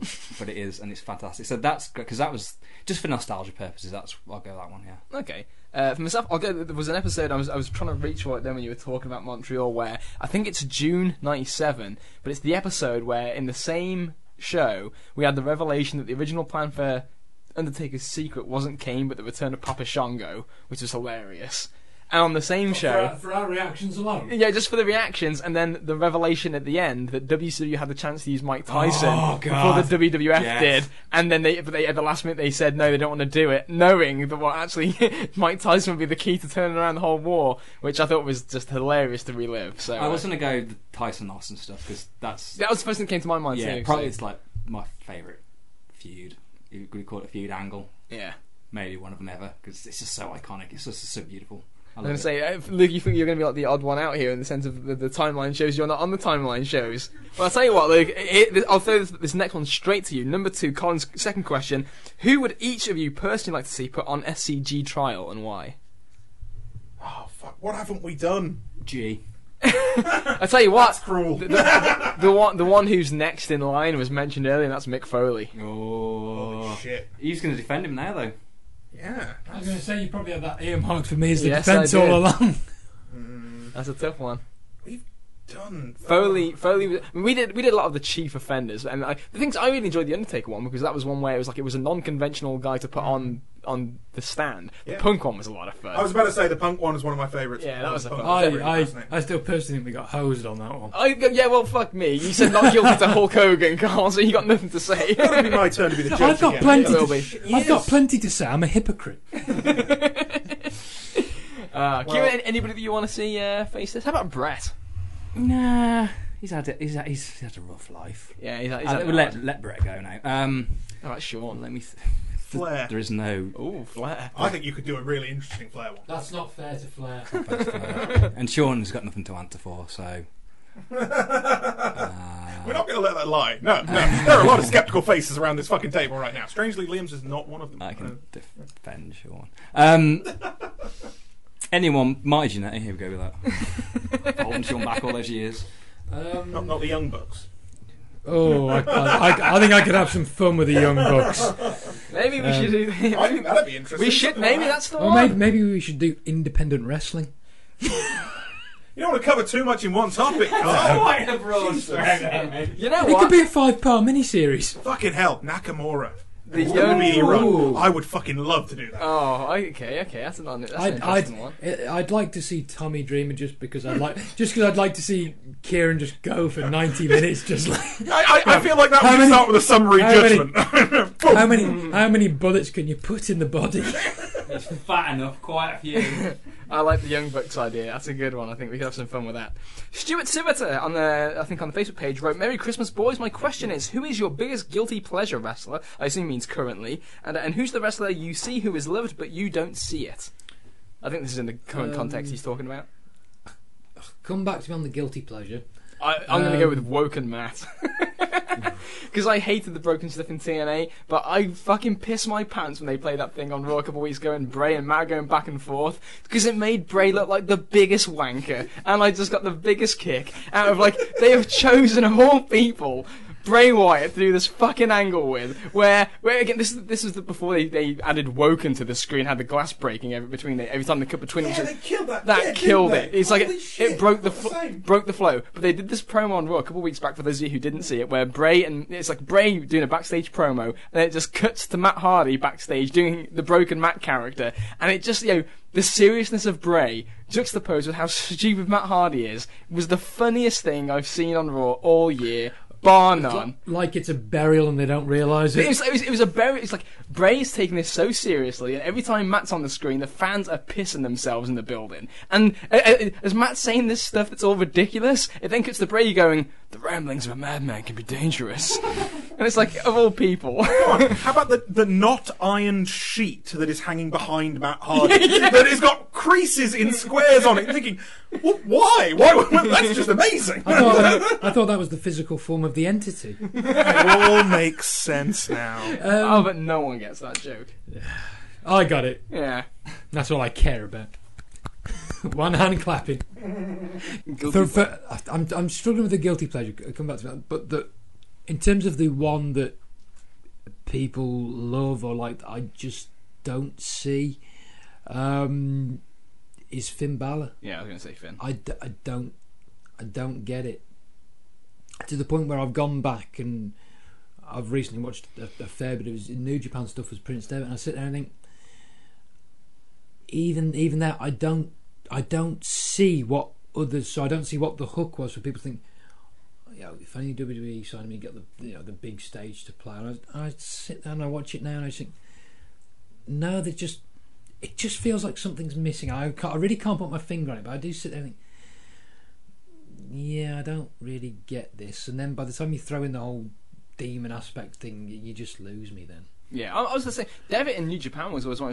He was like, they pushed him for while doing the real rock and roll stuff, and there were things that he did that were entertaining, but at the same time, it's like, I never want to see him get pushed above top guys, like true top guys. Like, you got him, Naka, Tanahashi, Okada, and then you got all these guys like Ishii and Shibata and Honma who were like underneath. It's like, I don't want to see Devitt pushed above these guys, right? I just don't see it either. So, I think he's good, but I wouldn't rave about him. Guilty pleasure. Guilty pleasure. Braun. I love me a bit of Braun. Yeah. I love seeing Braun throw some fool around really dangerously. It's hilarious. Yeah. I love it. I'm starting to come around to Eric Rowan as part of the Bludgeon Brothers killing the jobbers. That's fun. I've hardly seen any Bludgeon Brothers. Oh, they're fun. I might leave. In terms of Finn's a good show, because I kind of assimilate Finn to, or the Finn hype to the abilities of AJ, and I just don't think he could lace AJ Styles' boots. That's not saying I don't see why you'd use him as a good-looking young guy to draw the female crowd as a sex symbol, because I think he could draw like that, and that's similar to like Seth. Seth's got sexiness that can draw women, so I understand that. You're giving me some looks here, guys, but this is business. Sex sells. Yeah, but you know what? Strangely enough, I always seem to sense that Ambrose has got this kind of weird thing with the crowd, with girls. Different girls, mate. Different girls, trust me. I've done a lot of research into this. Roman for sure does. Roman, obviously. But yeah, Seth too. It's Kieran's little sexy circus. Yeah. If you don't like Ambrose. How about this? Yeah, that's not your taste, eh? Physical show. He doesn't offend me. I see why you'd push him. He's not as good as the rep. So that's a good show. Yeah. You go back. Ironically, after Kieran, I'm still not sold on Braun. I get it, I do, but I just go back to my old Sir Kill-a-Lot comment, is that, like, I was really happy with Harper and Rowan as big guys throwing Guy around, and then here's our bigger guy. And it's like, and now they have to rehab the other two into the Bludgeon Brothers, and which I'm also still not quite on board with, but mainly because I'm a big mark for Luke Harper, and I don't feel like he needs to be in a tag team. It's like, you can do stuff with this guy, please do it. So, yeah, Braun, he's fine, but he does look like a henchman in a Home Alone movie. He looks like a comedy villain. He doesn't look like a believable villain. He is just too round-faced. When he gets older, he's going to be a great mall Santa. He is! With a white beard, big, round, big, happy guy. He's got the big portliness. I think he'd be a great that. But I'm not afraid of Braun. Now, if I was in the same room, that would change. I have much respect for you, Mr. Strowman. But I don't. It's the reason it's my guilty pleasure because he's booked right most of the time. Yeah, that's it. No, I don't disagree with that. They're booking him as well as they could, and he's not a bad worker per se. I mean, he does the job perfectly well. He doesn't do jobs, but he does the job perfectly well. But yeah, it's like I just find him very. This is their current big man. Is it okay? Well, it could be worse. It could be Carly. I don't feel like I have a guilty pleasure in WWE because Matt Hardy did cross my mind, and I thought, why the fuck would I need to be guilty about that? He's fucking brilliant. This is a promo this week with the goldfish. Oh, that's brilliant. It's like I don't feel I need to be guilty about this because you know what? This is a character in the WWE. He's not just a bloke. He's a character. When was the last time we had one of them? Bray? Oh fuck. I suppose guilty pleasure. I do find Drew Gulak quite entertaining at times. Yeah, Drew's a good chat. I like Drew. I like Drew too. He's not as if he's sort of drawn attention too much on TV. He's not really emphasised at any point, but I get a little kick out of the things he does. The PowerPoint. I get a little kick out. And as much as I hate Enzo, when they were doing the dance of the week, and he really went for it. You know what? This is like Drew's doing the fucking I sat there and I immediately thought, this is like Rusev in the League of Nations. The League of Nations was awful from start to finish, except I kind of had an appreciation for Rusev really going for it. Really going for it. I thought, yeah, you know what? He's putting his all into that.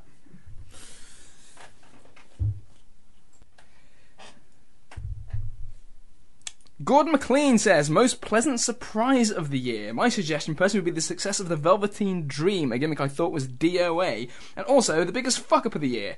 Surely Jobber Jinder's Mega Push, which actually was DOA. So, start with the most pleasant surprise of the year, if anything can... I guess maybe Braun getting as hot as he did would probably be mine. In terms of a surprise. I mean, Velveteen Dream, I mean, we're saying that based on one match, really. I mean, yeah, the character's been good on TV, but I mean, the real coming out party, if you will, was NXT TakeOver. So I wouldn't say that was necessarily I mean, yeah, sure, a contender, I think. But... pleasant surprise. It's very NXT-centric, I suppose, but I'm going to go with Almas. Yeah. Who I was really not much of a fan of at all when he debuted, and it just was as a baby face. And then even when he, in most instances where you think if they turn him heel, that will save him. And they turn him heel, and again I'm still thinking, no, this doesn't quite. This still just doesn't quite work for me. But the addition of Zelina Vega. Thank you very much, because I was never going to remember that one. I think he's just sort of rounded out the act, and I think the way the match with McIntyre was the very definition of a surprise. The fact that he won the belt, I wasn't expecting that at all. I think it all worked really well. I just feel like something's clicked there now. The correct answer is that they didn't fuck up Goldberg Lesnar. Yeah. I mean, how did anyone see that first Goldberg? Well, that doesn't count for this year. Was that last year? That started last year with Survivor Series, and when they did it right at that point, you knew it was going to be okay. I don't think any. Yeah. I don't know. When was the squash? The squash was Survivor Series last year. Oh, I'm sorry. My year is. No, but you know what though? I don't think you're wrong in the sense that they did it right the first time, and I think that everybody had that tradition. Okay. Yeah, this could be great. They could screw it up. They could. I mean, that's probably the longest they've gone with something like that without screwing up for a long time. 5 months in a row. Yeah, it sounds comical. Yeah. But can you think of anything else that's gone 5 months that they haven't really ballsed up before the ending? And in a scenario where they were both kept off TV. Yeah. Again, I would say Goldberg was on TV more than I would have expected. Probably, but therein lies the rub. They're not weekly characters, so the chances of them fucking it up are reduced. I will say the most pleasant surprise. I will say that because when the first match happened, it was great. I love what they. But again, to tie into this year, I love what they did at the Rumble when Goldberg eliminated him and Brock had that fucking look on his face like I can't believe that's fucking happened twice. Motherfucker. And then when they actually had the match at Mania, which we were there live for, Kieran, again that played. People were going fucking. They're pissing their pants for what was just a 5-minute match, but it was a great 5 minutes. That was the match that the crowd wanted to see. Of course it was. It was, but to go back to the modern wrestling audience, I don't think they weren't cognitive in the building of that they were going to be into that like it was. But guess what? you think they're stars because they're protected like stars and they're booked like stars, and when they come together, you treat it like proper pro wrestling with two individual guys you've got over, and now they're going to fight again. So yeah, that was all great. I Dream because, again, to my pet peeves at the minute, I'm just thinking that most of the business is just going through the motions and just isn't taking chances. I hadn't seen any of the weekly TV for NXT when I saw the match of Dream and Black, so he was completely fresh to me. And it's a guy who, just watching him work, he's a guy who's thinking when he's working. He's trying to fight out. He's not just lying in a chin lock. He's looking for an escape, and it's little things like that that really grinds my gears. And it's nice to see guys who are thinking about obviously their work, but also their character, and just thinking about trying to improve as all round rather than just. It's so many people feel like they're coasting or take what's given to them rather than thinking for themselves. So he clicked with me. I like him. I also say I'm genuinely surprised that Styles is still in the top flight of his thing, because I wouldn't have guessed that. End of last year, I was like, okay, he's had his little thing now. They'll probably take him down to that upper mid-card level again for a bit. I think that is a great shout, because I was convinced that Jinder was beating him. I was all set for Jinder to beat him. You know, if they'll sacrifice Orton, Orton's not the sort of the quote unquote star that he was, but he's always been protected within that company. If they'll sacrifice Orton and they'll sacrifice Nakamura, I won't be remotely surprised if they sacrifice Styles as well, if Vince is really committed to this India push. So yeah, the fact that he came through that unscathed is nothing short of a minor miracle. But for the biggest fuck up, though, I mean, I'm tempted to go Nakamura. Well, whose fault's that? Theirs. Totally theirs. Yes, it's theirs, Lou. Okay, now, I'm not saying that... Told you would struggle. Yeah, but I think it's... Yeah. Yeah, it's not surprise fuck up, to be fair. I don't... Yeah, but it's not like he's not over enough. No, people you're care. Right. If they put him in a few main events, he's over. That second match on pay-per-view with him and Jinder, people were pissing themselves thinking he was actually going to win the belt. It's like every week he gets among the loudest reactions on SmackDown. It's like it was there. It was I know. You say that in a flippant way, but his elimination from the Survivor Series killed that match. Is what turned it. Yeah, killed that match dead. And actually, no, that's an absolutely fair point. Killed the match that dead. Was fucking unbelievable. That was. Oh man, I wish you were there on that podcast, because that was the one that you couldn't make because you were at Wolves at the time. But man, it was just. The booking of that match was just absolutely. You know what? No, that's it. The biggest fuck up of the year is that match. I'm happy to go along with that. That's fair. The Survivor Series main event. That was a fucking disaster. So there you go, unanimous vote. Philip Burns says, for me, the brand split is dead. Too much bouncing people back and forth, Cena, Graves, Styles, and the shows are presented pretty much exactly the same. Do you guys have any hopes the brand split will or is going to become good? Or if you think it's done, what's next? I have absolutely no belief that the brand split will come good. Hence, when we previously talked about it, we were all just... I don't want to say we were sort of meeting it with trepidation, because that almost suggests that we felt that there was a way in which we could be pleasantly surprised in the long run. And at no point did I ever think it would be anything than what it has become. I describe it as pretentious knowing. Okay. We were pretentious about our disregard of the brand extension. We knew what we were on about. Yeah. So we were kind of prickish about it, but we were accurate. we did do a show when the word came out saying how would we do this, and one of the we wouldn't. And one of the early things that was mentioned was every move that it looks like they're going to make so far is doing the exact same thing that they did the first time: two world champions, doubling the belt, splitting the shows out, watering down everything. Bodes well. With SmackDown ultimately becoming the B show. Yes, everything they've done before, but doing it again. Bodes well for the Football League, by the way. Also, he asks, what do you think about Jericho and Omega? I'm looking forward to it. I think curiosity is the best word I can use to describe it, because will Jericho sort of mesh with that style? Will he sort of do it naturally? I mean, it's Chris Jericho and he's normally pretty damn good, so you would think he would, but I don't want to sort of take it for granted that the style that Omega wrestles he will naturally mesh with. I find it interesting that they've announced this week that it's a no DQ match, which makes me wonder about a lot of smoke and mirrors. But I'm curious and looking forward to it. I will say, despite got to talk about the angle since last week. The angle was absolutely fantastic. Fucking hell! But Chris Jericho. But even so, I do want to stress, despite what the sort of the publicity it's got in some quarters, I'm still looking forward to Okada and Naito far more than I am Jericho Omega. Yeah, me too.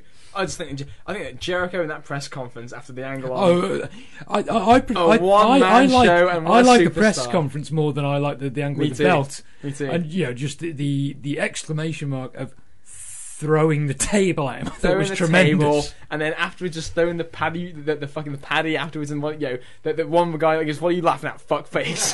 The reporter in the crowd. Oh, it's brilliant. He says fuck. Oh man, he's. I haven't seen this yet, obviously. Yeah, I haven't seen the angle yet.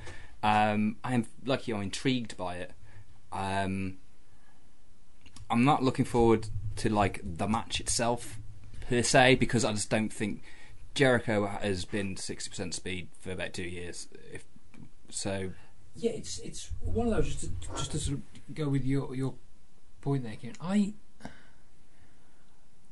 I'm optimistic for it. Don't get me wrong, but I'm reluctant to make the assumption that it's going to be a slam dunk in the way that some people seem to be.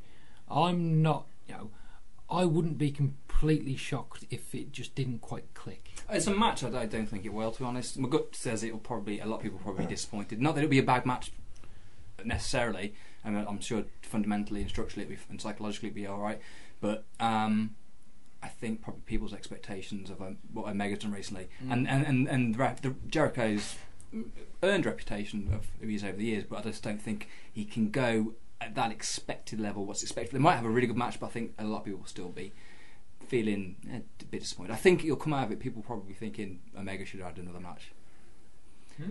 I tend to think, though, with Jericho, certainly over the last few years, even though you kind of know the destination ain't going to be all that great, you're sure as hell going to enjoy the ride. Oh yeah, it was all that with Steen, with Owens, and that whole feud thing, which was thoroughly entertaining, but I knew the match at the end of it wasn't going to blow me away, and it didn't, but it was great, that whole friendship feud, and it's the same here. I'm fucking loving these bits. This is, it's the first bit of news, obviously the night after the original video aired, the first bit of news to really make me stop on a wrestling site, on the Observer, just say, okay, that's an interesting picture. What the fuck is going on there? And that's the first thing that's made me do that in God knows how long.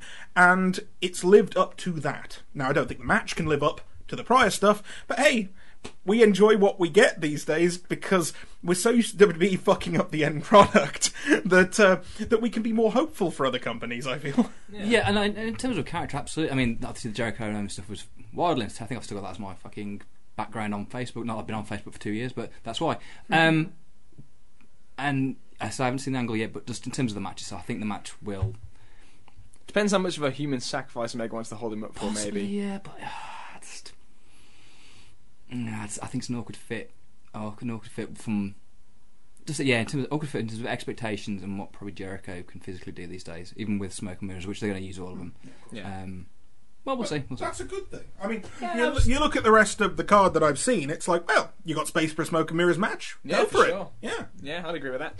Nick Davis says, boys, Merry Christmas, and I guess on this similar subject, can you see Kenny Omega and Chris Jericho working in Impact Wrestling during 2018, given their links to the new regime? Of course, this being that Don Callis is now an exec who worked for New Japan and brokered this whole thing with Jericho and Omega, is now pretty much running TNA.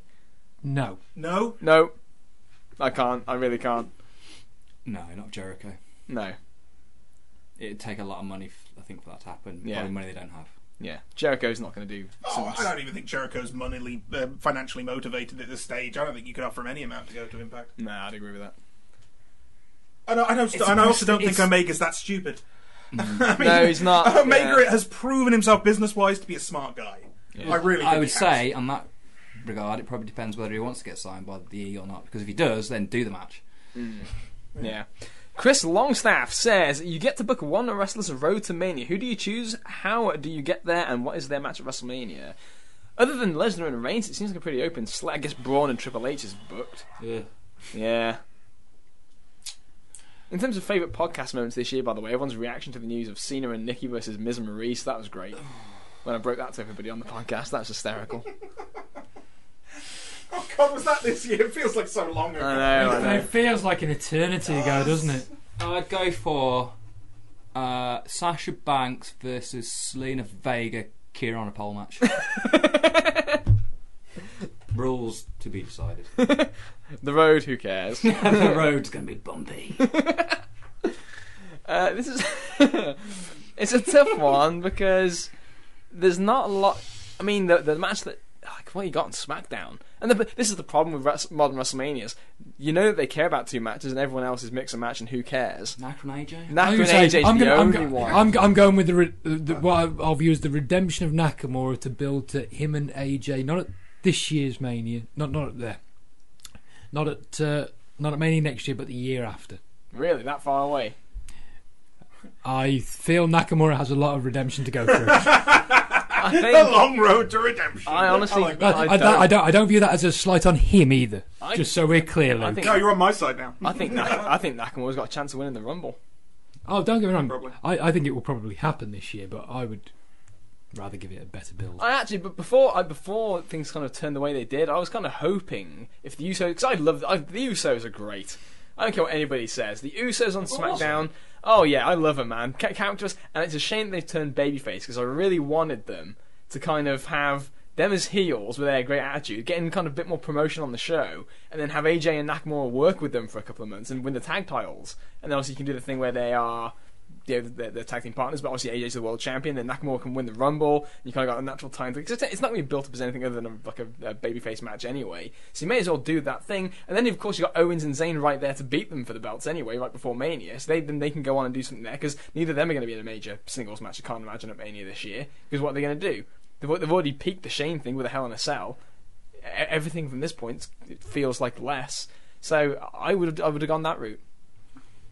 I'd consider this. It's not going to happen, but Daniel Bryan leaves in September, does crazy shit on the Indies through December, comes back, finally wins the Rumble, which You're is really what people thinking have. long Hey, I'm just saying till Mania. I mean, he wins the Rumble, then goes on to fight whichever, either Styles or Nakamura, whoever isn't injured. Because let's face it, somebody's fucking going to get injured before the Rumble. Spoil is. it, messing her up. So Ambrose is injured now. I'd maybe like to try and position Joe there Ooh, as well if I interesting. could.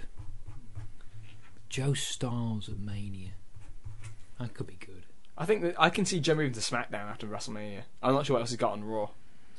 After the Reigns feud's done, I'm not anything. No, and with a greater emphasis on Triple H going into Mania, that's going to suck up a lot of oxygen Yeah. and time and my patience. Yeah, it's probably a sensible move. Yeah. Yeah. So, Kieran, a WrestleMania match, and what? Is that your actual nomination, Sasha and Zelina? That's it. That's the one. No, I said fucking AJ and Naka. Oh, you're going for AJ and Naka? I said that first. I got that in there. I shoved that in there. All right, lovely. Last one. Joe Ankovics says, if you could change just one thing that happened in WWE this year, what would you pick, and how would you have made the whole year better? Jinder Mahal. Yeah, Jinder Mahal. it's as straightforward as that for me. So how if without Jinder, what happens with the whole It SmackDown doesn't- main event? Anything Jinder, else? I was gonna Be say, original, come on. no. Jinder is that terrible that it doesn't matter what replaces it. I can't tell you how loud I laughed when I read that Triple H beat him in India. Are we with the photo of him shaking Triple H's hand and doing the bow? Yeah, Yeah. my lord and master. Yeah. I'm a little nervous about the long-term implications as well now. Because, we've already taken a guy and tried to push him high and it didn't work. Well, we're not going to do that again for another decade. Fuck. Yeah, you picked the right guy there, guys. Great job. Yeah, I just thought that I think it fucked SmackDown this year. The whole vibe of the show, the whole hierarchy of what people were, of the angles, everything just was so disjointed because of it. They sacrificed Nakamura, which just infuriated me because one guy's over and one guy's not. Yeah. Sorry. With and just sort of almost salt in the wounds as well with the sort of quasi-racist promos from Oh, Jinder.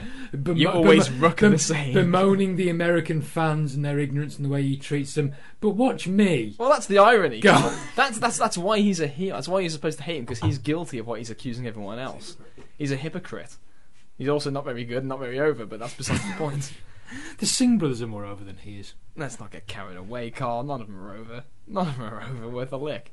That's the biggest mistake. In terms of what I would have done differently, why did Handsome Rusev not get this push? Handsome Rusev is fantastic.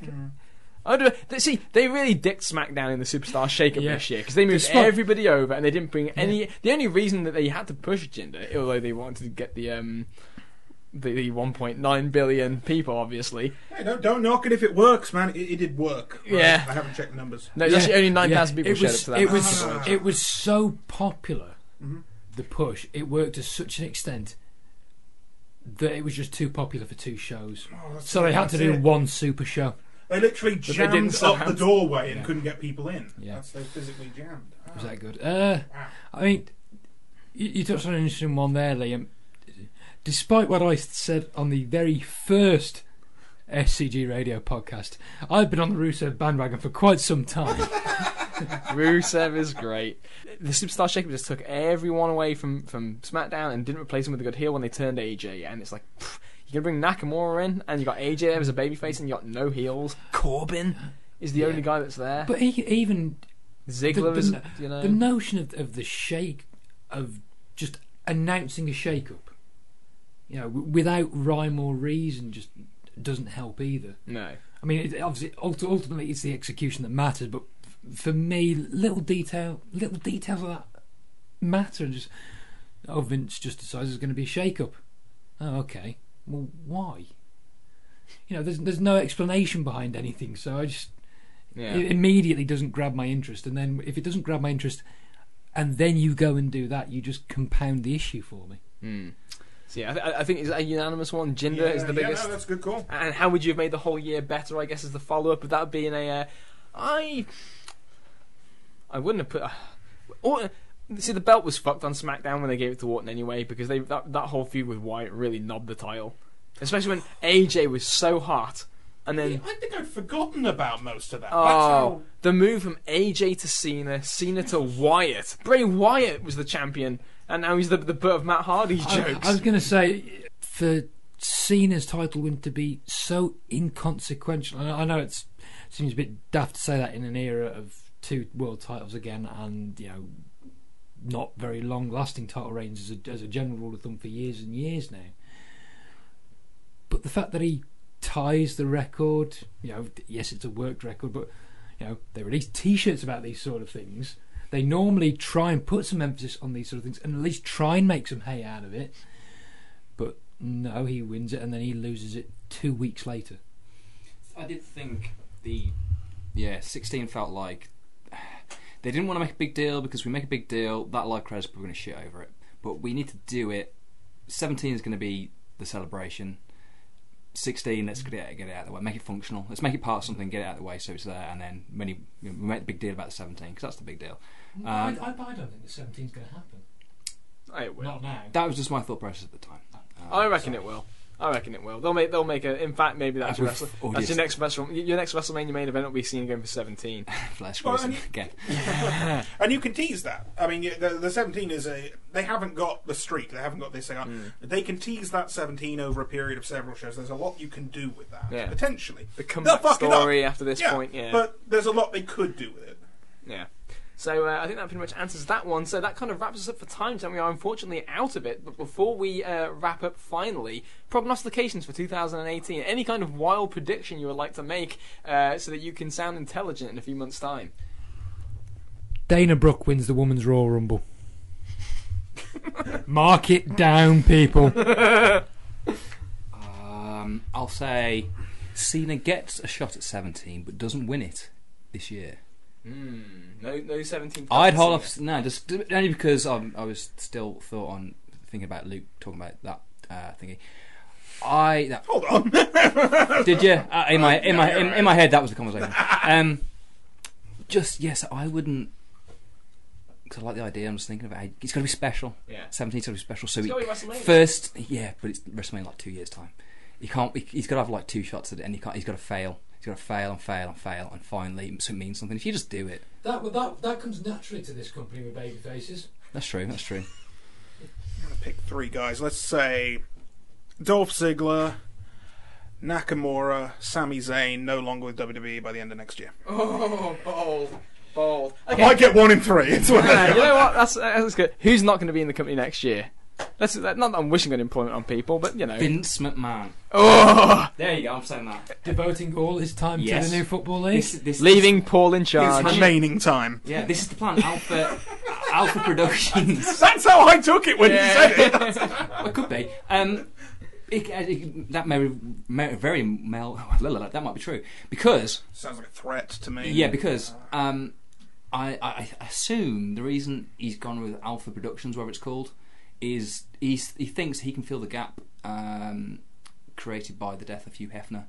I think Vince McMahon. It all makes sense. Yep. Wait, Kieran, is this one of your little corner things? Are we The conspiracy corner. are we The putting KKK. together one of his little KKKs here? No.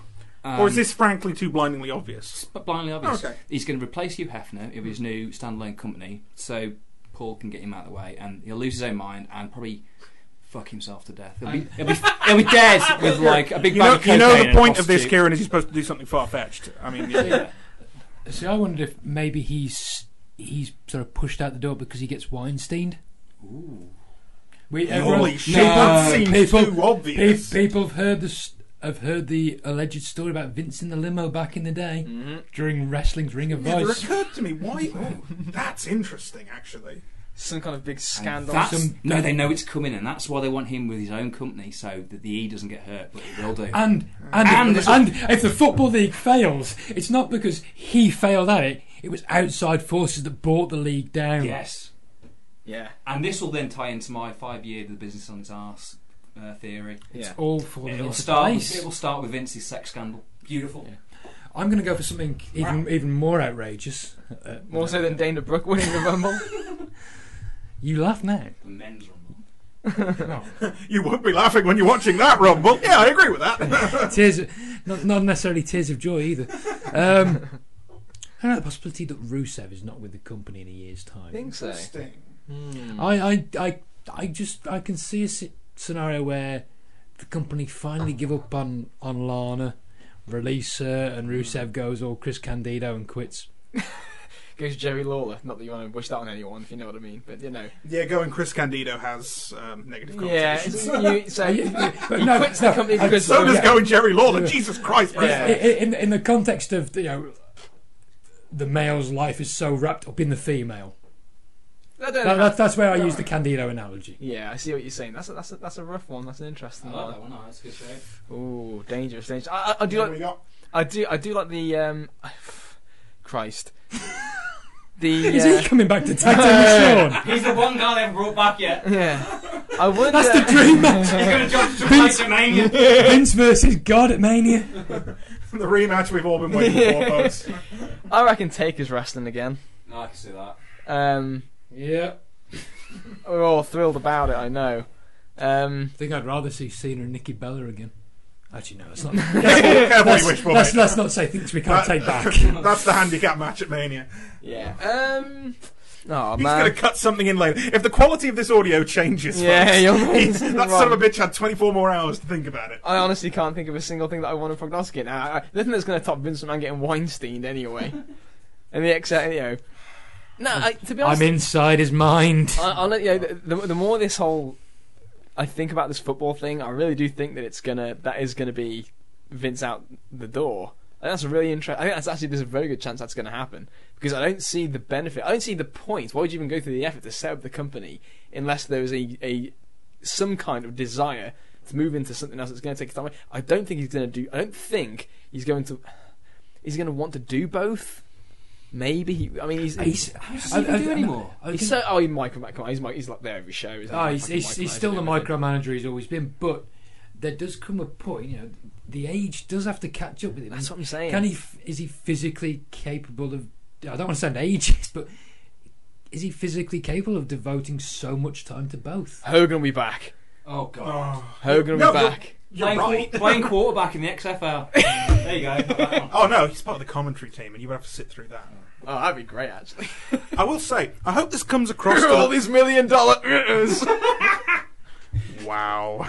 I hope this really does come across to listeners, though, because I really do feel the four of us sitting around this table, our view on what is happening with Vince and what is happening next year in general has changed so much since we sat down at this table. Thanks to these questions and the ideas they've brought up. We haven't prepped anything, that's why. I know, but it's like, my view on next year is like, okay, well, I'm kind of fascinated in a car wrecky kind of way now, whereas before it was complete apathy. Next year could be really interesting now. Yeah. 2016 was a very fascinating year. 2017 has kind of been a bit of a, there's been a lot of great wrestling matches going on all over the world in various points, don't get me wrong, but I think in terms of real big news breaking, there's been some, don't get me wrong, but I think, next year, especially with the moves that look like they're happening with Vince, this is going to be an interesting one to track, and we'll be covering it for you in much more regularity than we have been this year, that's for sure. So with that said, I want to thank all of you loyal listeners for your patience. I want to thank you all for your questions. If you haven't got to yours this time, we apologise, we are unfortunately out of time. But I want to wish everybody a Merry Christmas, a Happy New Year, and we will be back with you in 2018 on Squared Circle Gazette Radio. So, for Carl Jones's ass. Well, that will certainly have a Merry Christmas, but I hope all the listeners have a Happy New Year as well. For Kieran O'Rourke's hat.